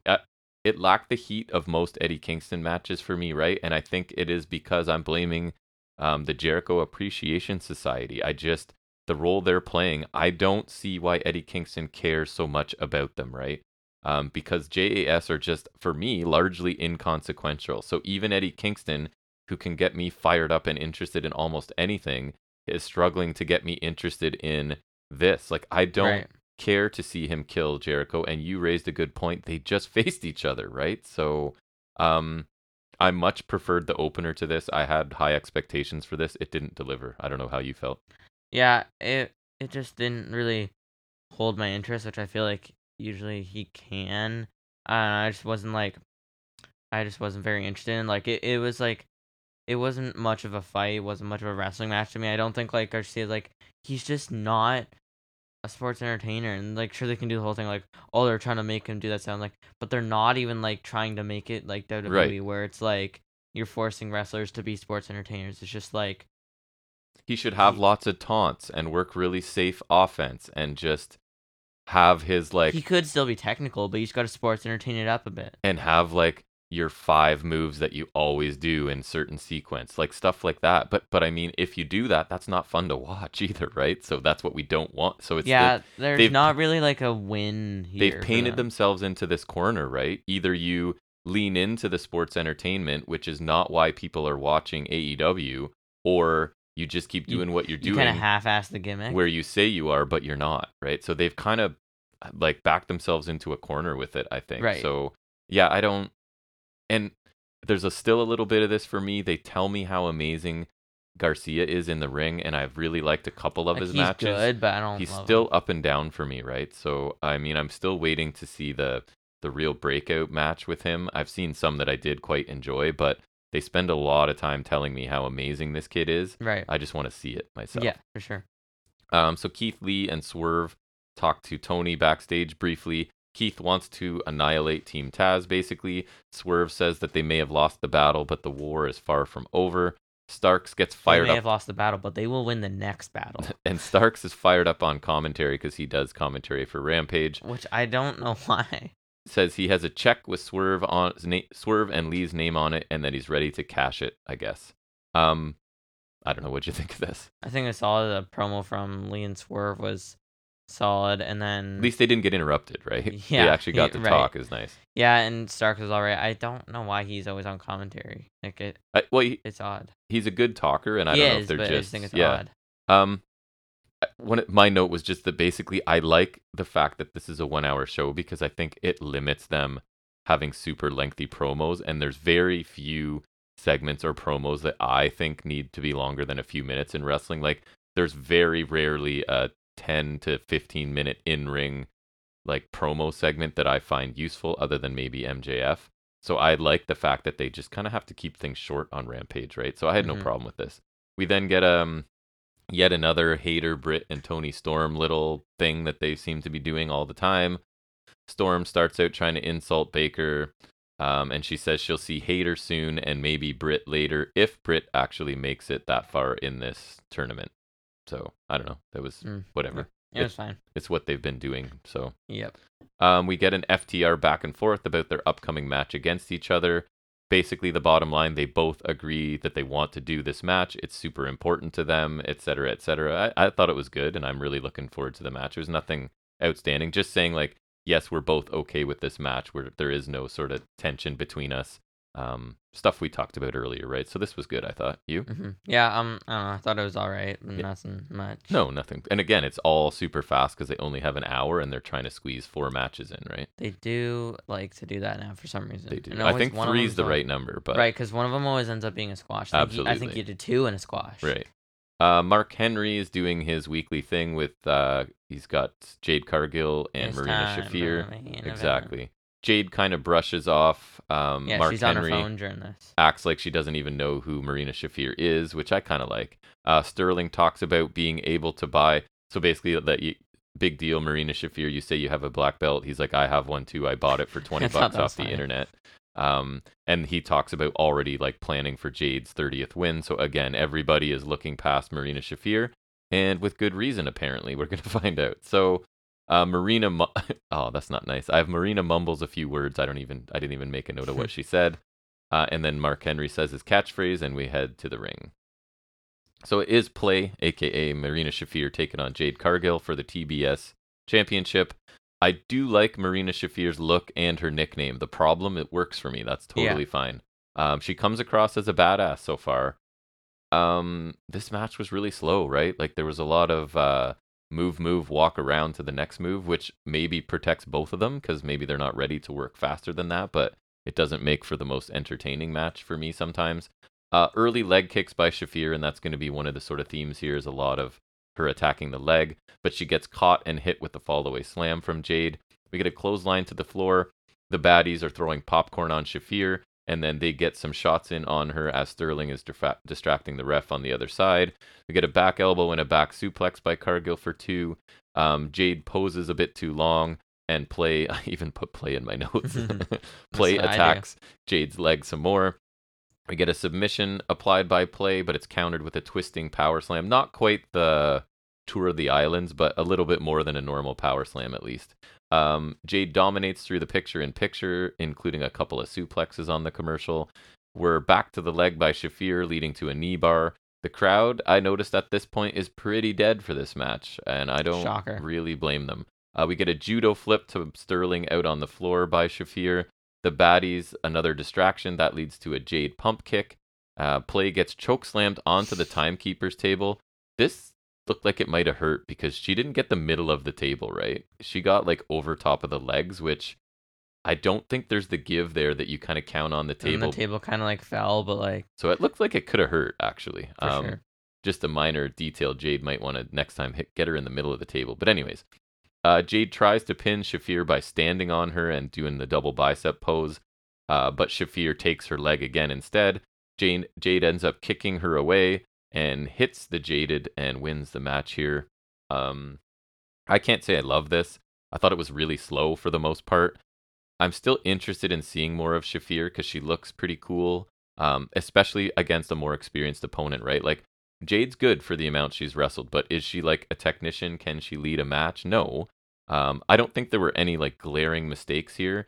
It just wasn't very exciting, and I think the crowd seemed to agree with me. Like, I guess you would call this solid, but is it a main event title match that I really got excited for? No. Were there any major botches or mistakes? No, but it was just a very slow match. What did you think? I thought it was okay. I don't understand. I think Play is just she's all right. It wasn't much. I don't mind the interference of the baddies, but it was just kind of slow and just uninteresting. I didn't really care for it. And like, this is her 30th win. Like, there wasn't much different. No, it really wasn't. It got like a bit more time, obviously, and they're extending Jade's match length, I guess, a bit, which is fine. And again, there were no super major glaring errors, which at the end of the day is what they want to see from Jade, right? Because she is brand new to this, so she's doing a good job, but is this like main event worthy? Probably not. Overall, didn't really love this episode. Cole Ishii opener I thought was excellent, and then it was just kind of tapered off from there. Kingston Garcia underdelivered. Jade Shafir was just okay. And then we got a Lance Archer squash match in less than a minute. So for me, I gave this episode of Rampage a C+, which is pretty low because I normally quite enjoy it. Yeah, I thought the opener was pretty good. I didn't care for I didn't love the Eddie Kingston match. It was alright. Squash match was squash match. Women's main event was just like, that's your main event. That was not great for a main event. It's like the show was backwards. They should have like done this as the opener and gone to Cole Ishii as the main event. Yeah, it was okay, but I didn't love it. So I think a C+ is fair. Not the best Rampage, especially after the past couple of weeks. We've gotten some great stuff. Worth checking out Cole Ishii, I thought, at least. If you haven't seen a lot of Ishii, he's awesome. Yeah. All right. That wraps up our Rampage, and we're gonna move next into talking about some other wrestling stuff in any other wrestling business.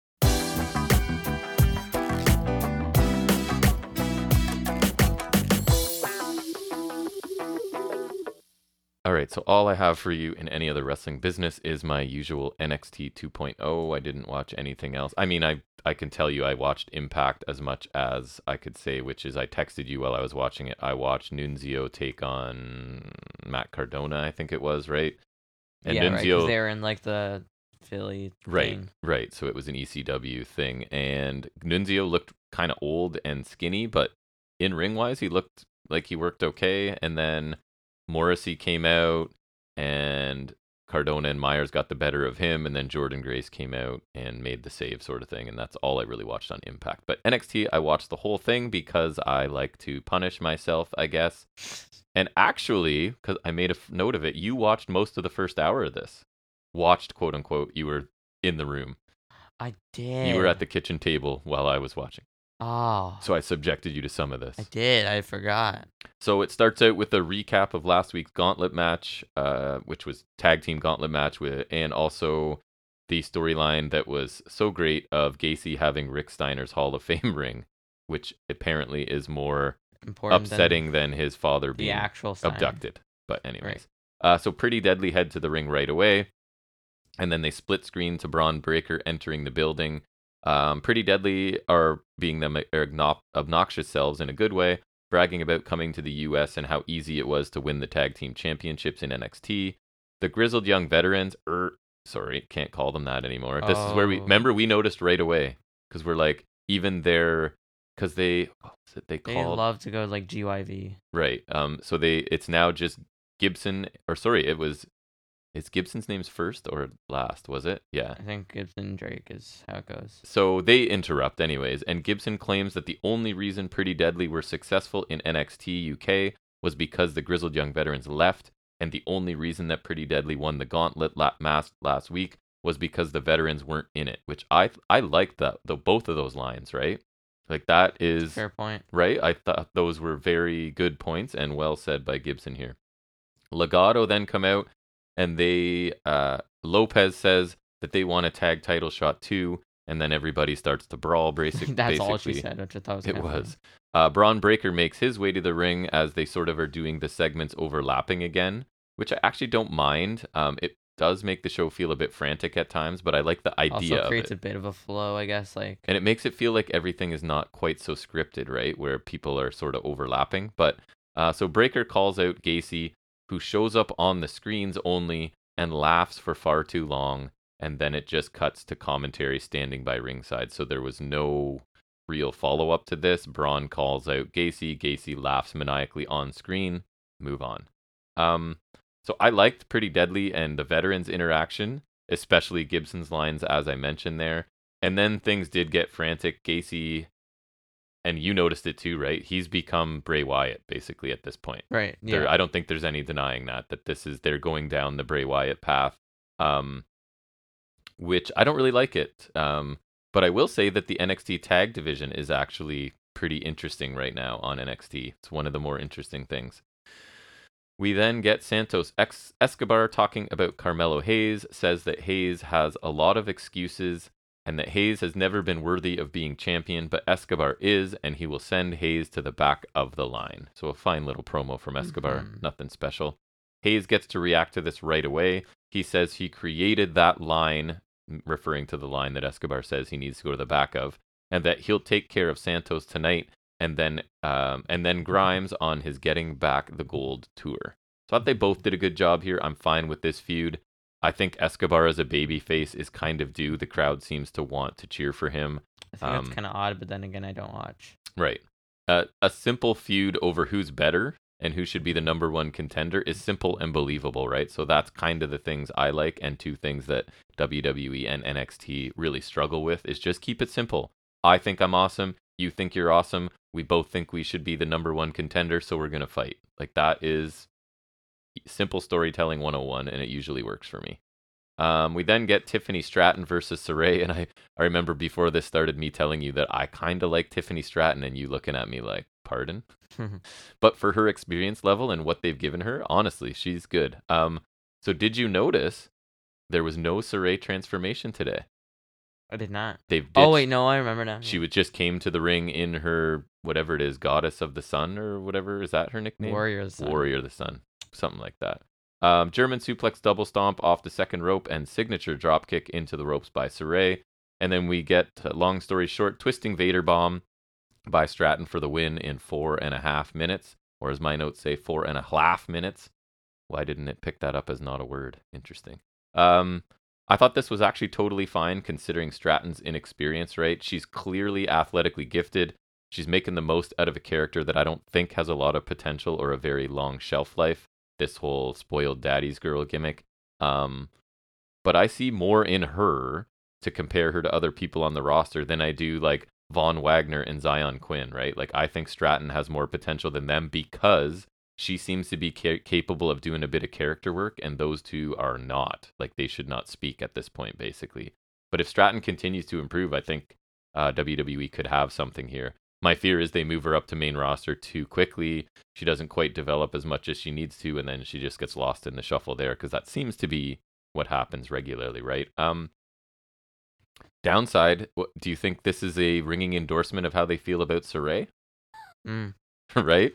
Yeah, I mean, she started out good, and now it's just kind of like... I don't think this is good news for her, right? This feels like she's getting like the Kushida treatment. We thought we were bringing you over and we're going to try and hype you up a little bit, and then we're not really that thrilled with you and we're not big. So she now has lost twice to Stratton, right? I thought this was supposed to be, because remember, Stratton attacked her before she could make her transformation and beat up schoolgirl Saray. Right. So this, you would think, would be because WWE loves the 50-50 Right. booking, but no, she still loses in 4 minutes to Stratton. So interesting. Neither match, I don't think, went past 5 minutes. So not a ringing endorsement for Saray. Grizzled Young Veteran, still going to call him that, are walking backstage. Braun Breaker walks past them because he's looking for Joe Gacy. Braun, this is so stupid. Were you still around for this part? I don't know. Where Braun hears his dad's voice, follows the Oh sound, yeah. Mm-hmm. but it's coming from a tablet that is in the cage that his dad was locked in weeks ago. So I thought that he was going to end up locked in the same cage, but he didn't. So anyways, Gacy's voice eventually comes on, talks about family again, and seeing if he can teach this old dog new tricks. And did you notice that the tablet wasn't on? No, I didn't. Because Braun sort of turned it too far towards the camera at one point, and you could see it was like a dark screen. But anyways, Braun gets mad, smashes the tablet, and walks out. So this is going to be a recurring thing on this show, and I don't like it. It keeps Braun from talking too much, I guess, which is a positive. But just as I'm saying, I like the realistic, simple stories being told in the tag division in NXT right now, and between Hayes and Escobar, this is the exact opposite of that, and generally not what I enjoy in wrestling. You can't just keep abducting people with no consequences and taking over TV screens and Trons and things. Again, it's budget Bray Wyatt right now. And I was not a fan of Bray Wyatt main roster. In NXT when he was doing the like Waylon Mercy sort of gimmick, I thought he was super cool. And I like Fiend. when that started, right, the beginning of that was good. Was very cool, and then it basically, I think, got further and further away from Bray Wyatt's vision and got really stupid. But anyways, this mostly bores me, maybe because they're really dragging this out, and we all know at the end of the day, there is no way Joe Gacy is winning this championship, right? So all of these mind games and all of this kidnapping and stuff he's doing is going to be for no reason at the end of the day. And so seeing him get his comeuppance is not going to be interesting to me. Pretty Deadly are walking backstage, run into Indy Hartwell and Persia Pirotta. Indy briefly, they both briefly flirt a little bit and try and set up a match. Pretty Deadly are confused and think that they're suggesting a match against Indy and Persia, but of course it's the old switcheroo and they meant Loomis and Hudson. So Pretty Deadly are a little bit non-committal about this and they end up leaving.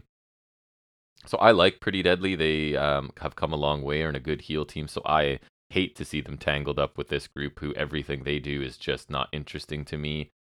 And again, we're back to Indy and Persia have just dropped all the issues that went on for weeks and are just fine with each other now, right? And so now apparently their boyfriends that hated each other are just magically a cohesive tag team now. So this is just what NXT does. They leave out so many details and so much storytelling.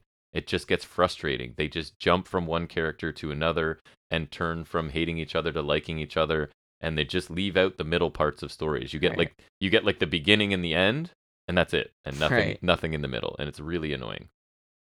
Grayson Waller tells us he was committed to his plan to fake his injury of his arm to win a championship, but it was Sanga's fault that blew it. So they've been a team for 2 weeks, and now they're turning on each other as well. Andre Chase and Bodie, what's his name? Bodie Hayward? Nice.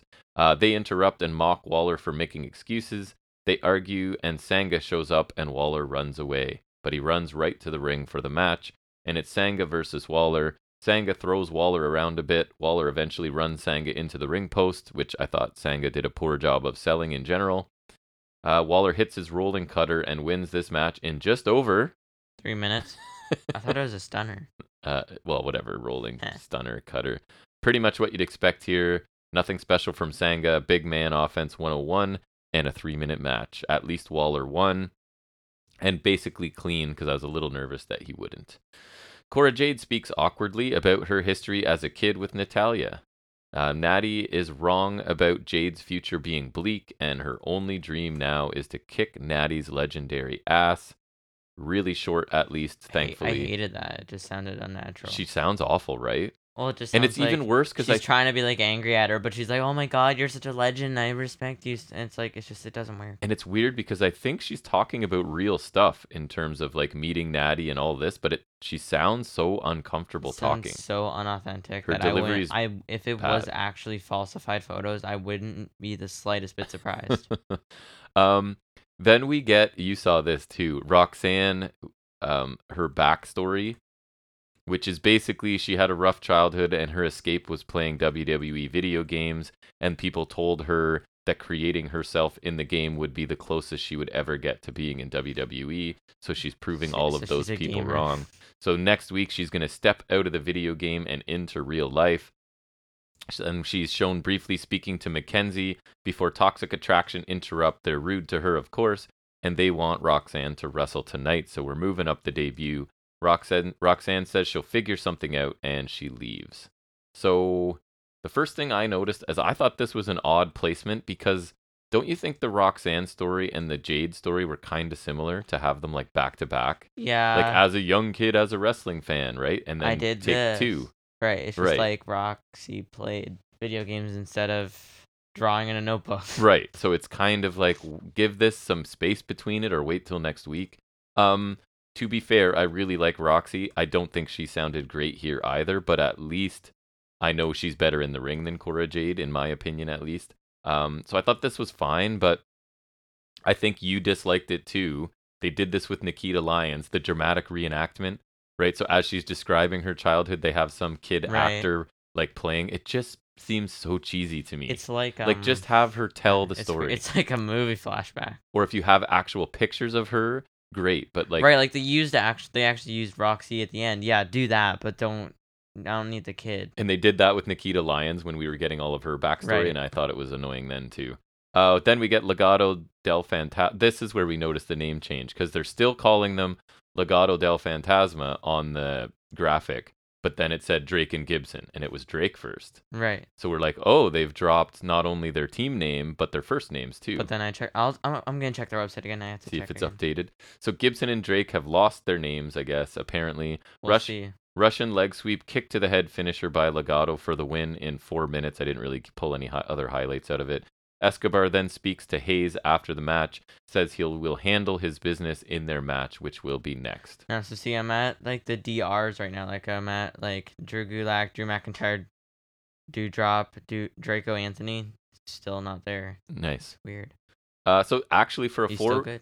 a 4-minute match, this was pretty fast paced. We did have one top rope botched by Wild. I think he was going to the outside and was kind of short on it, but it was too short to be very impactful of a match. It looks like they're trying to heat up Legado, which is going to be tough, right? It's like kind of what I said about Ziggler. You've spent so much time showing me that this team are like a lower card team that look good but never win. So if you're now going to turn around and tell me they're like contenders for the tag titles, it's hard to sort of believe at this point. And I think the Grizzled Young Veterans are drastically underused in NXT. And I guess as I talked about in the news, it looks like it's part of some sort of story. Right. And it's not a surprise because they're veterans and NXT 2.0 has no place for veterans at this point. So you either are going to put over young people or you need to go somewhere else. So Wes Lee, all by himself now, since What's-His-Face has been fired. He's talking to Mackenzie. He says things have been chaotic and he feels lost. Zion Quinn interrupts. Oh, that was something I wanted to point out. The number of interruptions again on this show. It was like constant interruptions. So Quinn interrupts and says that Lee didn't run it straight. And I was like, I don't know what that means. And then Wes Lee says, I don't know what that means. I was like, thank you, Wes Lee. Neither does anyone else. Quinn says he'll teach Lee a lesson. Lee says that he's at home in the ring and beating Quinn might bring him some peace. So I actually liked Wes Lee because it wasn't goofy like Matt Riddle pot smoking Wes Lee. He was a little more serious here, and I kind of prefer it. And Zion Quinn still sounds awful, and he said next to nothing here. He just sounds so wooden to me. But anyways, Wooden. we are shown that Henley Fallon attacked Elektra Lopez. Fallon Henley. Oh, sorry, or is that right? Yes. Whatever. She attacked Elektra Lopez during the break. Sure, why not? And then we get Carmelo Hayes taking on Santos Escobar here. Wade Barrett. So this is how you know the face turn has happened, because Wade Barrett now disagrees with everything Escobar does. Right, Right. even though So like that's how I know with like Corey Graves. I yes. remember with Elias because he used to like Right. always like, sing Elias's praise, and then he's like everything Elias does is stupid, and then Yes. he's like flip flopping, and it's like that's your tell. That's right? the final tell that he is right. in fact going face. We get a nice drop kick from Escobar. He's in control early. Trick grabs Escobar's ankle at one point, and that kind of shifts the momentum to Hayes' favor. We get an awkward double clothesline spot. Both men are down. Carmelo is selling his lower back. He struggles to apply a single leg crab to Escobar. We get a very delayed vertical suplex by Escobar, and then his signature suicide dive to the outside. And then two men in suits and fedoras. Did you see this? I did, but So they show up and take out Escobar with a crowbar as the ref is distracted for a very long time. I get it here, now. Right? They throw Escobar back into the ring, and Hayes hits his top rope leg drop, which does look pretty good almost every time. And this match is over. Hayes and Trick speak after the match, and Grimes interrupts. And this is where I have my question. Is every speaking segment interrupted tonight, or is it just me? And I think pretty much the answer is yes here. Grimes says that in 2 weeks at spring break, Hayes can have his match. Spring breaking. Solo Sikoa shows up in the ring, takes out Hayes, stares down Grimes, and says he's got next, even though he just had a match for the title and lost it. But right back in line, I guess. I thought this was a good match, as expected, and the finish kind of killed it. There was a lull in the middle. There was a lengthy submission from Hayes, but otherwise this was pretty quick, solid back and forth TV match. Easily the match of the night up to this point. Cheesy finish, though. The result makes sense, I guess, because Hayes can go after the North American title again, because he wasn't pinned to lose it, right? If I remember correctly. No one was pinned to lose it. Oh, right, it was a ladder. So yeah, he can claim he was never pinned. And Escobar now gets to continue his program. I hope he wasn't pinned to lose it. He continues his program with Tony D'Angelo. Yay, I guess.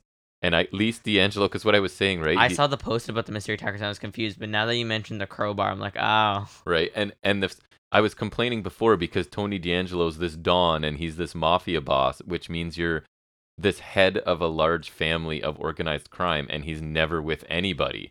So, like, you're the Don, but you're always alone, other than bringing that guy who I didn't know who he was. Something.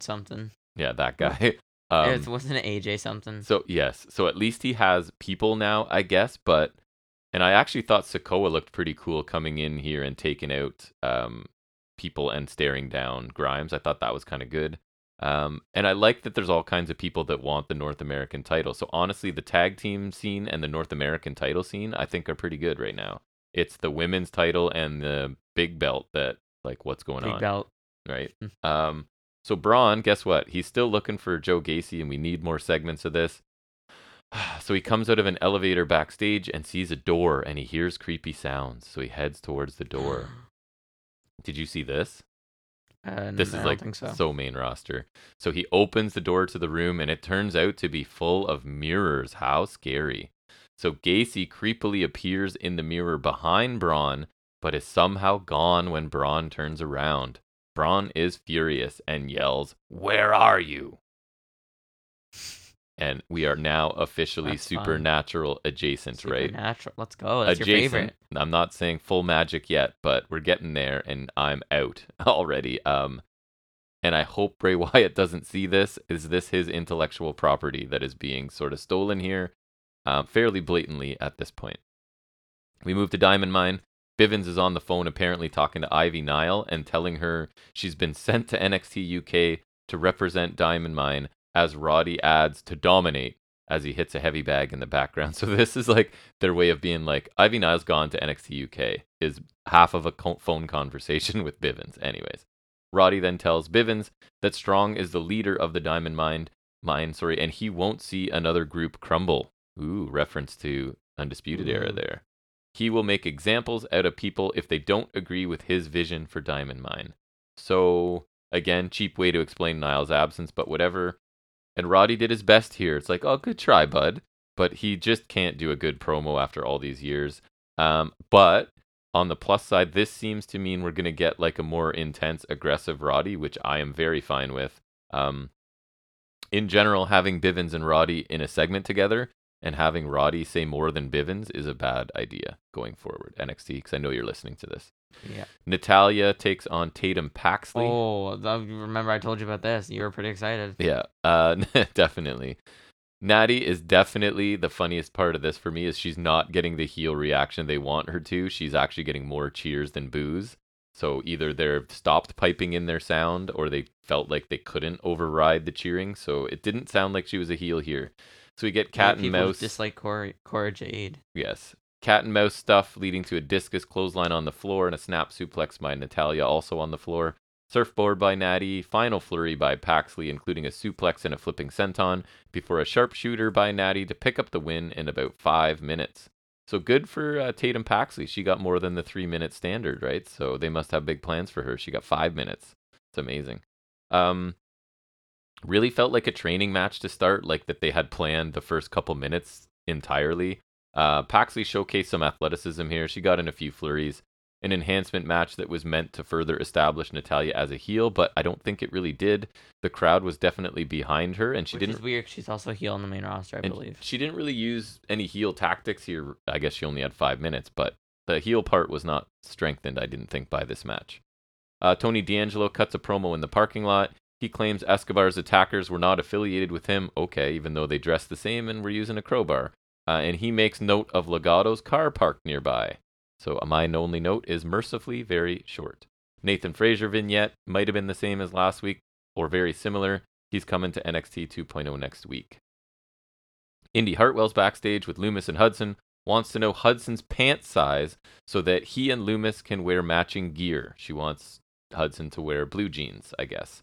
Hudson tries to game plan a bit, but Indy keeps answering for Loomis despite Loomis's stoic expression. Indy accuses Duke of not communicating with Loomis. You're not communicating with the guy who's never spoken a word. This is stupid. Hudson gets mad and leaves. This is awful. They need to end this alliance and I feel worse for Indy Hartwell. Let her do something else. She's been trapped in this, the way stuff and this stuff. I even think Persia Pirotta has potential, but this angle is just an anchor for them. Like, they need to get away from this and do something else. But anyways, Wesley takes on Zion Quinn. That match starts immediately after this. Lee dominates with his quickness and high-risk offense early on. Quinn takes over by dropping Lee on the apron. One final flurry for enhancement talent Wes Lee with a series of kicks before he slips coming off the ropes. Takes a forearm from Quinn. This definitely did not go the way that Wesley wanted it to. He kind of jumped off the ropes, but he slipped, so he landed short and then had to walk into the forearm instead of I think taking it out of midair sort of thing. Finishing leaping elbow by Quinn, and he wins in under 3 minutes. Wow, if we got 3.5, you're close. So wow, long match there. Yikes, Wes Lee, right? This does not bode well for you. You get your first singles match since your partner left, and you lose to a rookie basic big man in 3 minutes. And Quinn looked the same as he always does, which is meh, to use a word. Natalya talks to Mackenzie about, I get exhausted just recapping NXT, because it's just imagine. There's nothing good coming up. Well, there's a lot, but then there's also nothing. It's 2 hours of mediocrity at best. It's a lot. Natty claims she was acting in self-defense last week. I don't even remember what she's referring to. Who cares? Because she randomly attacked Cora Jade. Right. She basically says she's tired of putting younger talent over on the main roster, so she came back here to strike first. Exposing the business. Nikita Lyons shows up and interrupts. Of course she does, because we can't have a segment without an interruption. It's a dream segment for you. She's coming for Natty once Lyons is done with Lash. So from one dream match to the next for Nikita Lyons. Natty says Lyons will know what to do when she's in the sharpshooter, and Lyons says not to worry because she's flexible. And the crowd went woohoo, oh, flexible, sexual innuendo, awesome. On a show targeted heavily to kids. Right. Actually, a fine interaction, maybe the best Lyons has sounded outside of her early, pre-produced recorded vignettes, so fine, whatever. Recap of Von Wagner throwing Jiro into the front row at the behest of Sophia, whatever her name is that I can never remember. Von has been suspended again. Do you remember the last time he got suspended? Got bought out or whatever. In a week, the next week he was back, because this was the start of Stone Alliance, right? So. Right. It didn't matter last time, so what's the difference this time? I don't know. Anyways, we get Roxanne Perez. She has a last name now. Nice. Taking on JC Jane. Roxy Perez. The crowd is chanting Roxy right away, and I think that's why Roxanne's a smart choice, because when they do get the inevitable Roxy chants, they can be like, that's short for Roxanne, right? Right, and So, I feel like it's like it is a smart choice because I feel like it's somewhat recognizable. Like you go yes, with Roxy to Roxanne, and then but it's also something like that's different enough they can be like that's our name for they'll her. trademark it. Yes. Right. Because I feel like Um, if they go Roxy Perez, like for example, it's like still Roxy, so it it's sounds like exactly the same, right. right? So I feel like this is like it's a smart name. It's like it's not like bad either. Yep. Chop exchange, trading near falls and roll ups to start. Roxy's on offense till a super kick from JC Jane.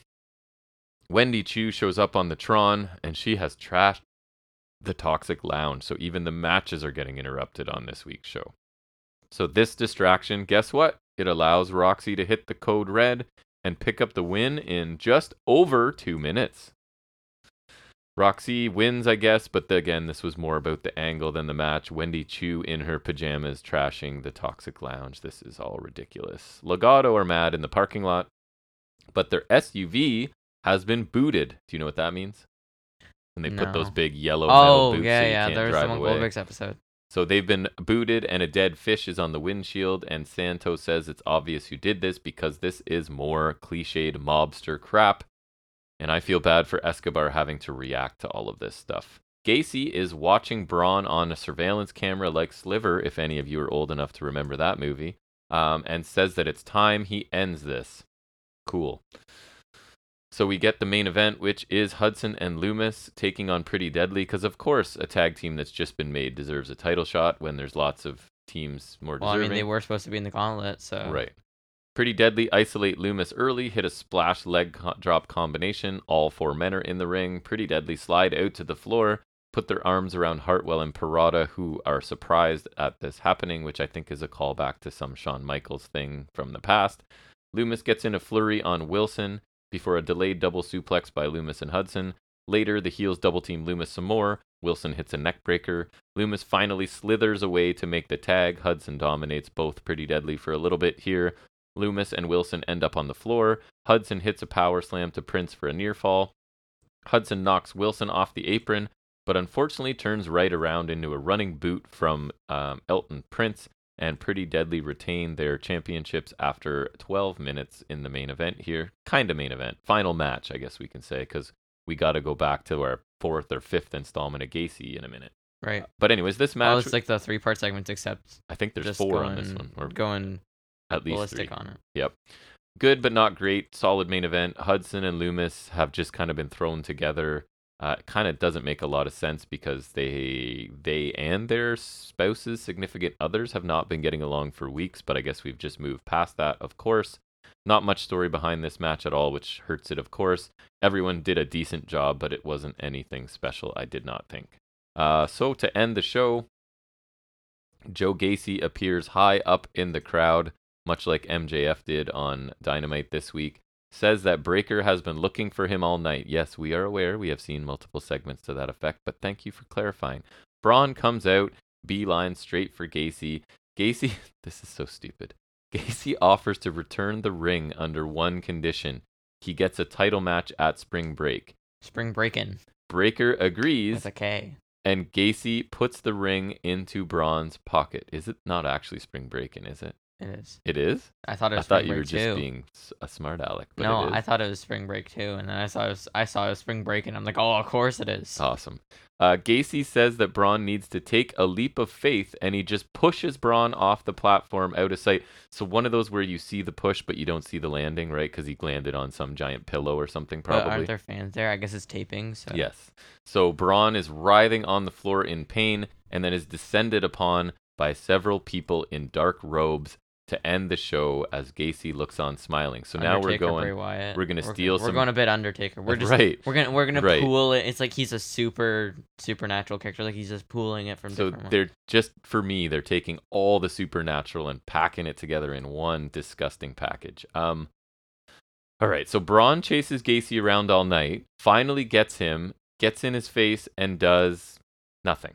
So Braun Breaker, who's this super fighting, brawling dude, this man kidnapped his father, stole his dad's ring, and has been tormenting him. He gets within arm's length of him and doesn't lay a finger on him. seems very out of character for Braun Breaker. Yeah, Makes like absolutely no sense. I guess he has his ring back. Like, And he just stood Shit. there like waiting to get pushed off of this thing, right? It was so obvious. yeah, did he get pushed off the belt? Did the belt get destroyed? No. Damn it. So he just wanted the ring back that badly, right? He doesn't want to hit the guy who kidnapped and tied up his father. I thought Braun looked really stupid standing here, basically waiting to be pushed off this platform. And then the druids, or more of this supernatural adjacent stuff that I just can't stand. This is a really bad feud. Gacy, who I was interested in for a while, has taken a major step back, and they've just kind of gone with, we don't know where to go with this woke character we were experimenting with, so let's just go Bray Wyatt 2.0 with him. Right. They've sort of just bailed on anything original and creative and gone back to what they're comfortable with, which is this garbage. Rough episode of NXT this week. The Breaker Gacy stuff is just awful in my opinion, and it was woven throughout this episode. A giant miss for me, as is anything involving Indy Hartwell and her crew right now, or Tony D'Angelo. Again, not the fault of the talent, fault of the stuff they're being given to work with. Escobar Hayes match was good, but they went with a stupid ending for that. The main event was solid, but everything else was the usual 3 to 5 minute enhancement crap. So not a strong episode in ring at all. On the plus side, Well, I am shocked. By Right? that. On the plus side, I do think the tag division's interesting, right? Because you've got a few teams. You've got the Creeds doing the chase still for the titles. You've got Pretty Deadly. You've got, even if you want, Briggs and Jensen as like sort of your brawler, okay tag team. And Legado can sort of flesh out that division too. So there's something going on there. And the North American title scene is okay as well. But like I was saying, the women's title and the main title, they're not really doing anything or anything of interest at this point. So I thought this was worse than the past few weeks because it seemed like they'd settled into, I kind of like the opener and I like the main event, but that was not the case this week really for me. So I gave it a D+, which if you're American by Canadian grades, that's about, like, I would say a 5 3/4 out of 10 if I were to rate it. So it passes, but barely. And that brings me to the end Ringing of, endorsements. right? Any other wrestling business? I don't think we have Figuring It Out this week. No. Nothing new released. Other than I'm just eyeing on Outrun Collectibles. I found out that they are based out of Toronto. Awesome. Do they have a brick and mortar store or just online? I think I'm saying like they have an address and it's in Toronto. So we may have to hit it sometime. Yeah, and I want to get that Darby Allin. So, and Damn cool. the only That's other cool. thing from Figuring It Out is I was in a random Walmart near my sister's place, and there was a decent amount of AEW figures. Yeah, there, we're right? starting to get unmatched figures, which I like because we're getting Unmatched Series 1, which is how I got my favorite Kenny. Right, that you're Yeah. holding right now. Yeah. And so that's cool because I think there will be, like, we're obviously like we're always a bit behind because like I think they're on Unmatched Series 3 right now, which is the Dark Order set. Yep. But and I only have Unmatched 2 Proud and Powerful because of Christmas order, but so those are starting to hit. I've seen like There was a I've bunch seen some of there. the LJN Cody. Yeah. There is also a Walmart exclusive variant of the LJN Cody in white and red instead of white and blue, but I haven't seen that yet. So we're starting to get more. Yeah, And there there's was a some cool basics. Escobar basic there Yeah, that I from liked. Halloween Havoc Right. 2020 when he wore the Rey Mysterio tights and the Day of the Dead face paint. So that's our bit of Figuring It Out, I guess. I We just guess. wedged it on the end. Wedged of it in here. because there's not really a And real I won't one. put the kids cheering leading up to it. But Yeah. so that's going to bring us to the end of episode 92, I guess. And I don't think there's anything in the horizon. There is an Impact show, I think, tonight, but I can't imagine I'll watch it live or want to talk about it. So I Why don't think you watch with your high school buddies? I'm sure they'd want to. they do not. I'm the only person I know that watches wrestling, and you're the only other one across from me. None of them would be interested, I don't think. Although a couple of them might listen to the show just to support us. I know Stit does. I don't know if anybody else does, but Paul does the odd time as well. He's Right. supposed to be there tonight. But anyways, enough about my personal life. We will definitely be back here next Saturday for episode 93. We hope to see you back here. Bring some other people along with us. If you like the show, tell somebody. Post a link to it somewhere. It would really help us out a lot. But anyways, I think that's going to be it. So we'll see you back here next Saturday. And until then, take care.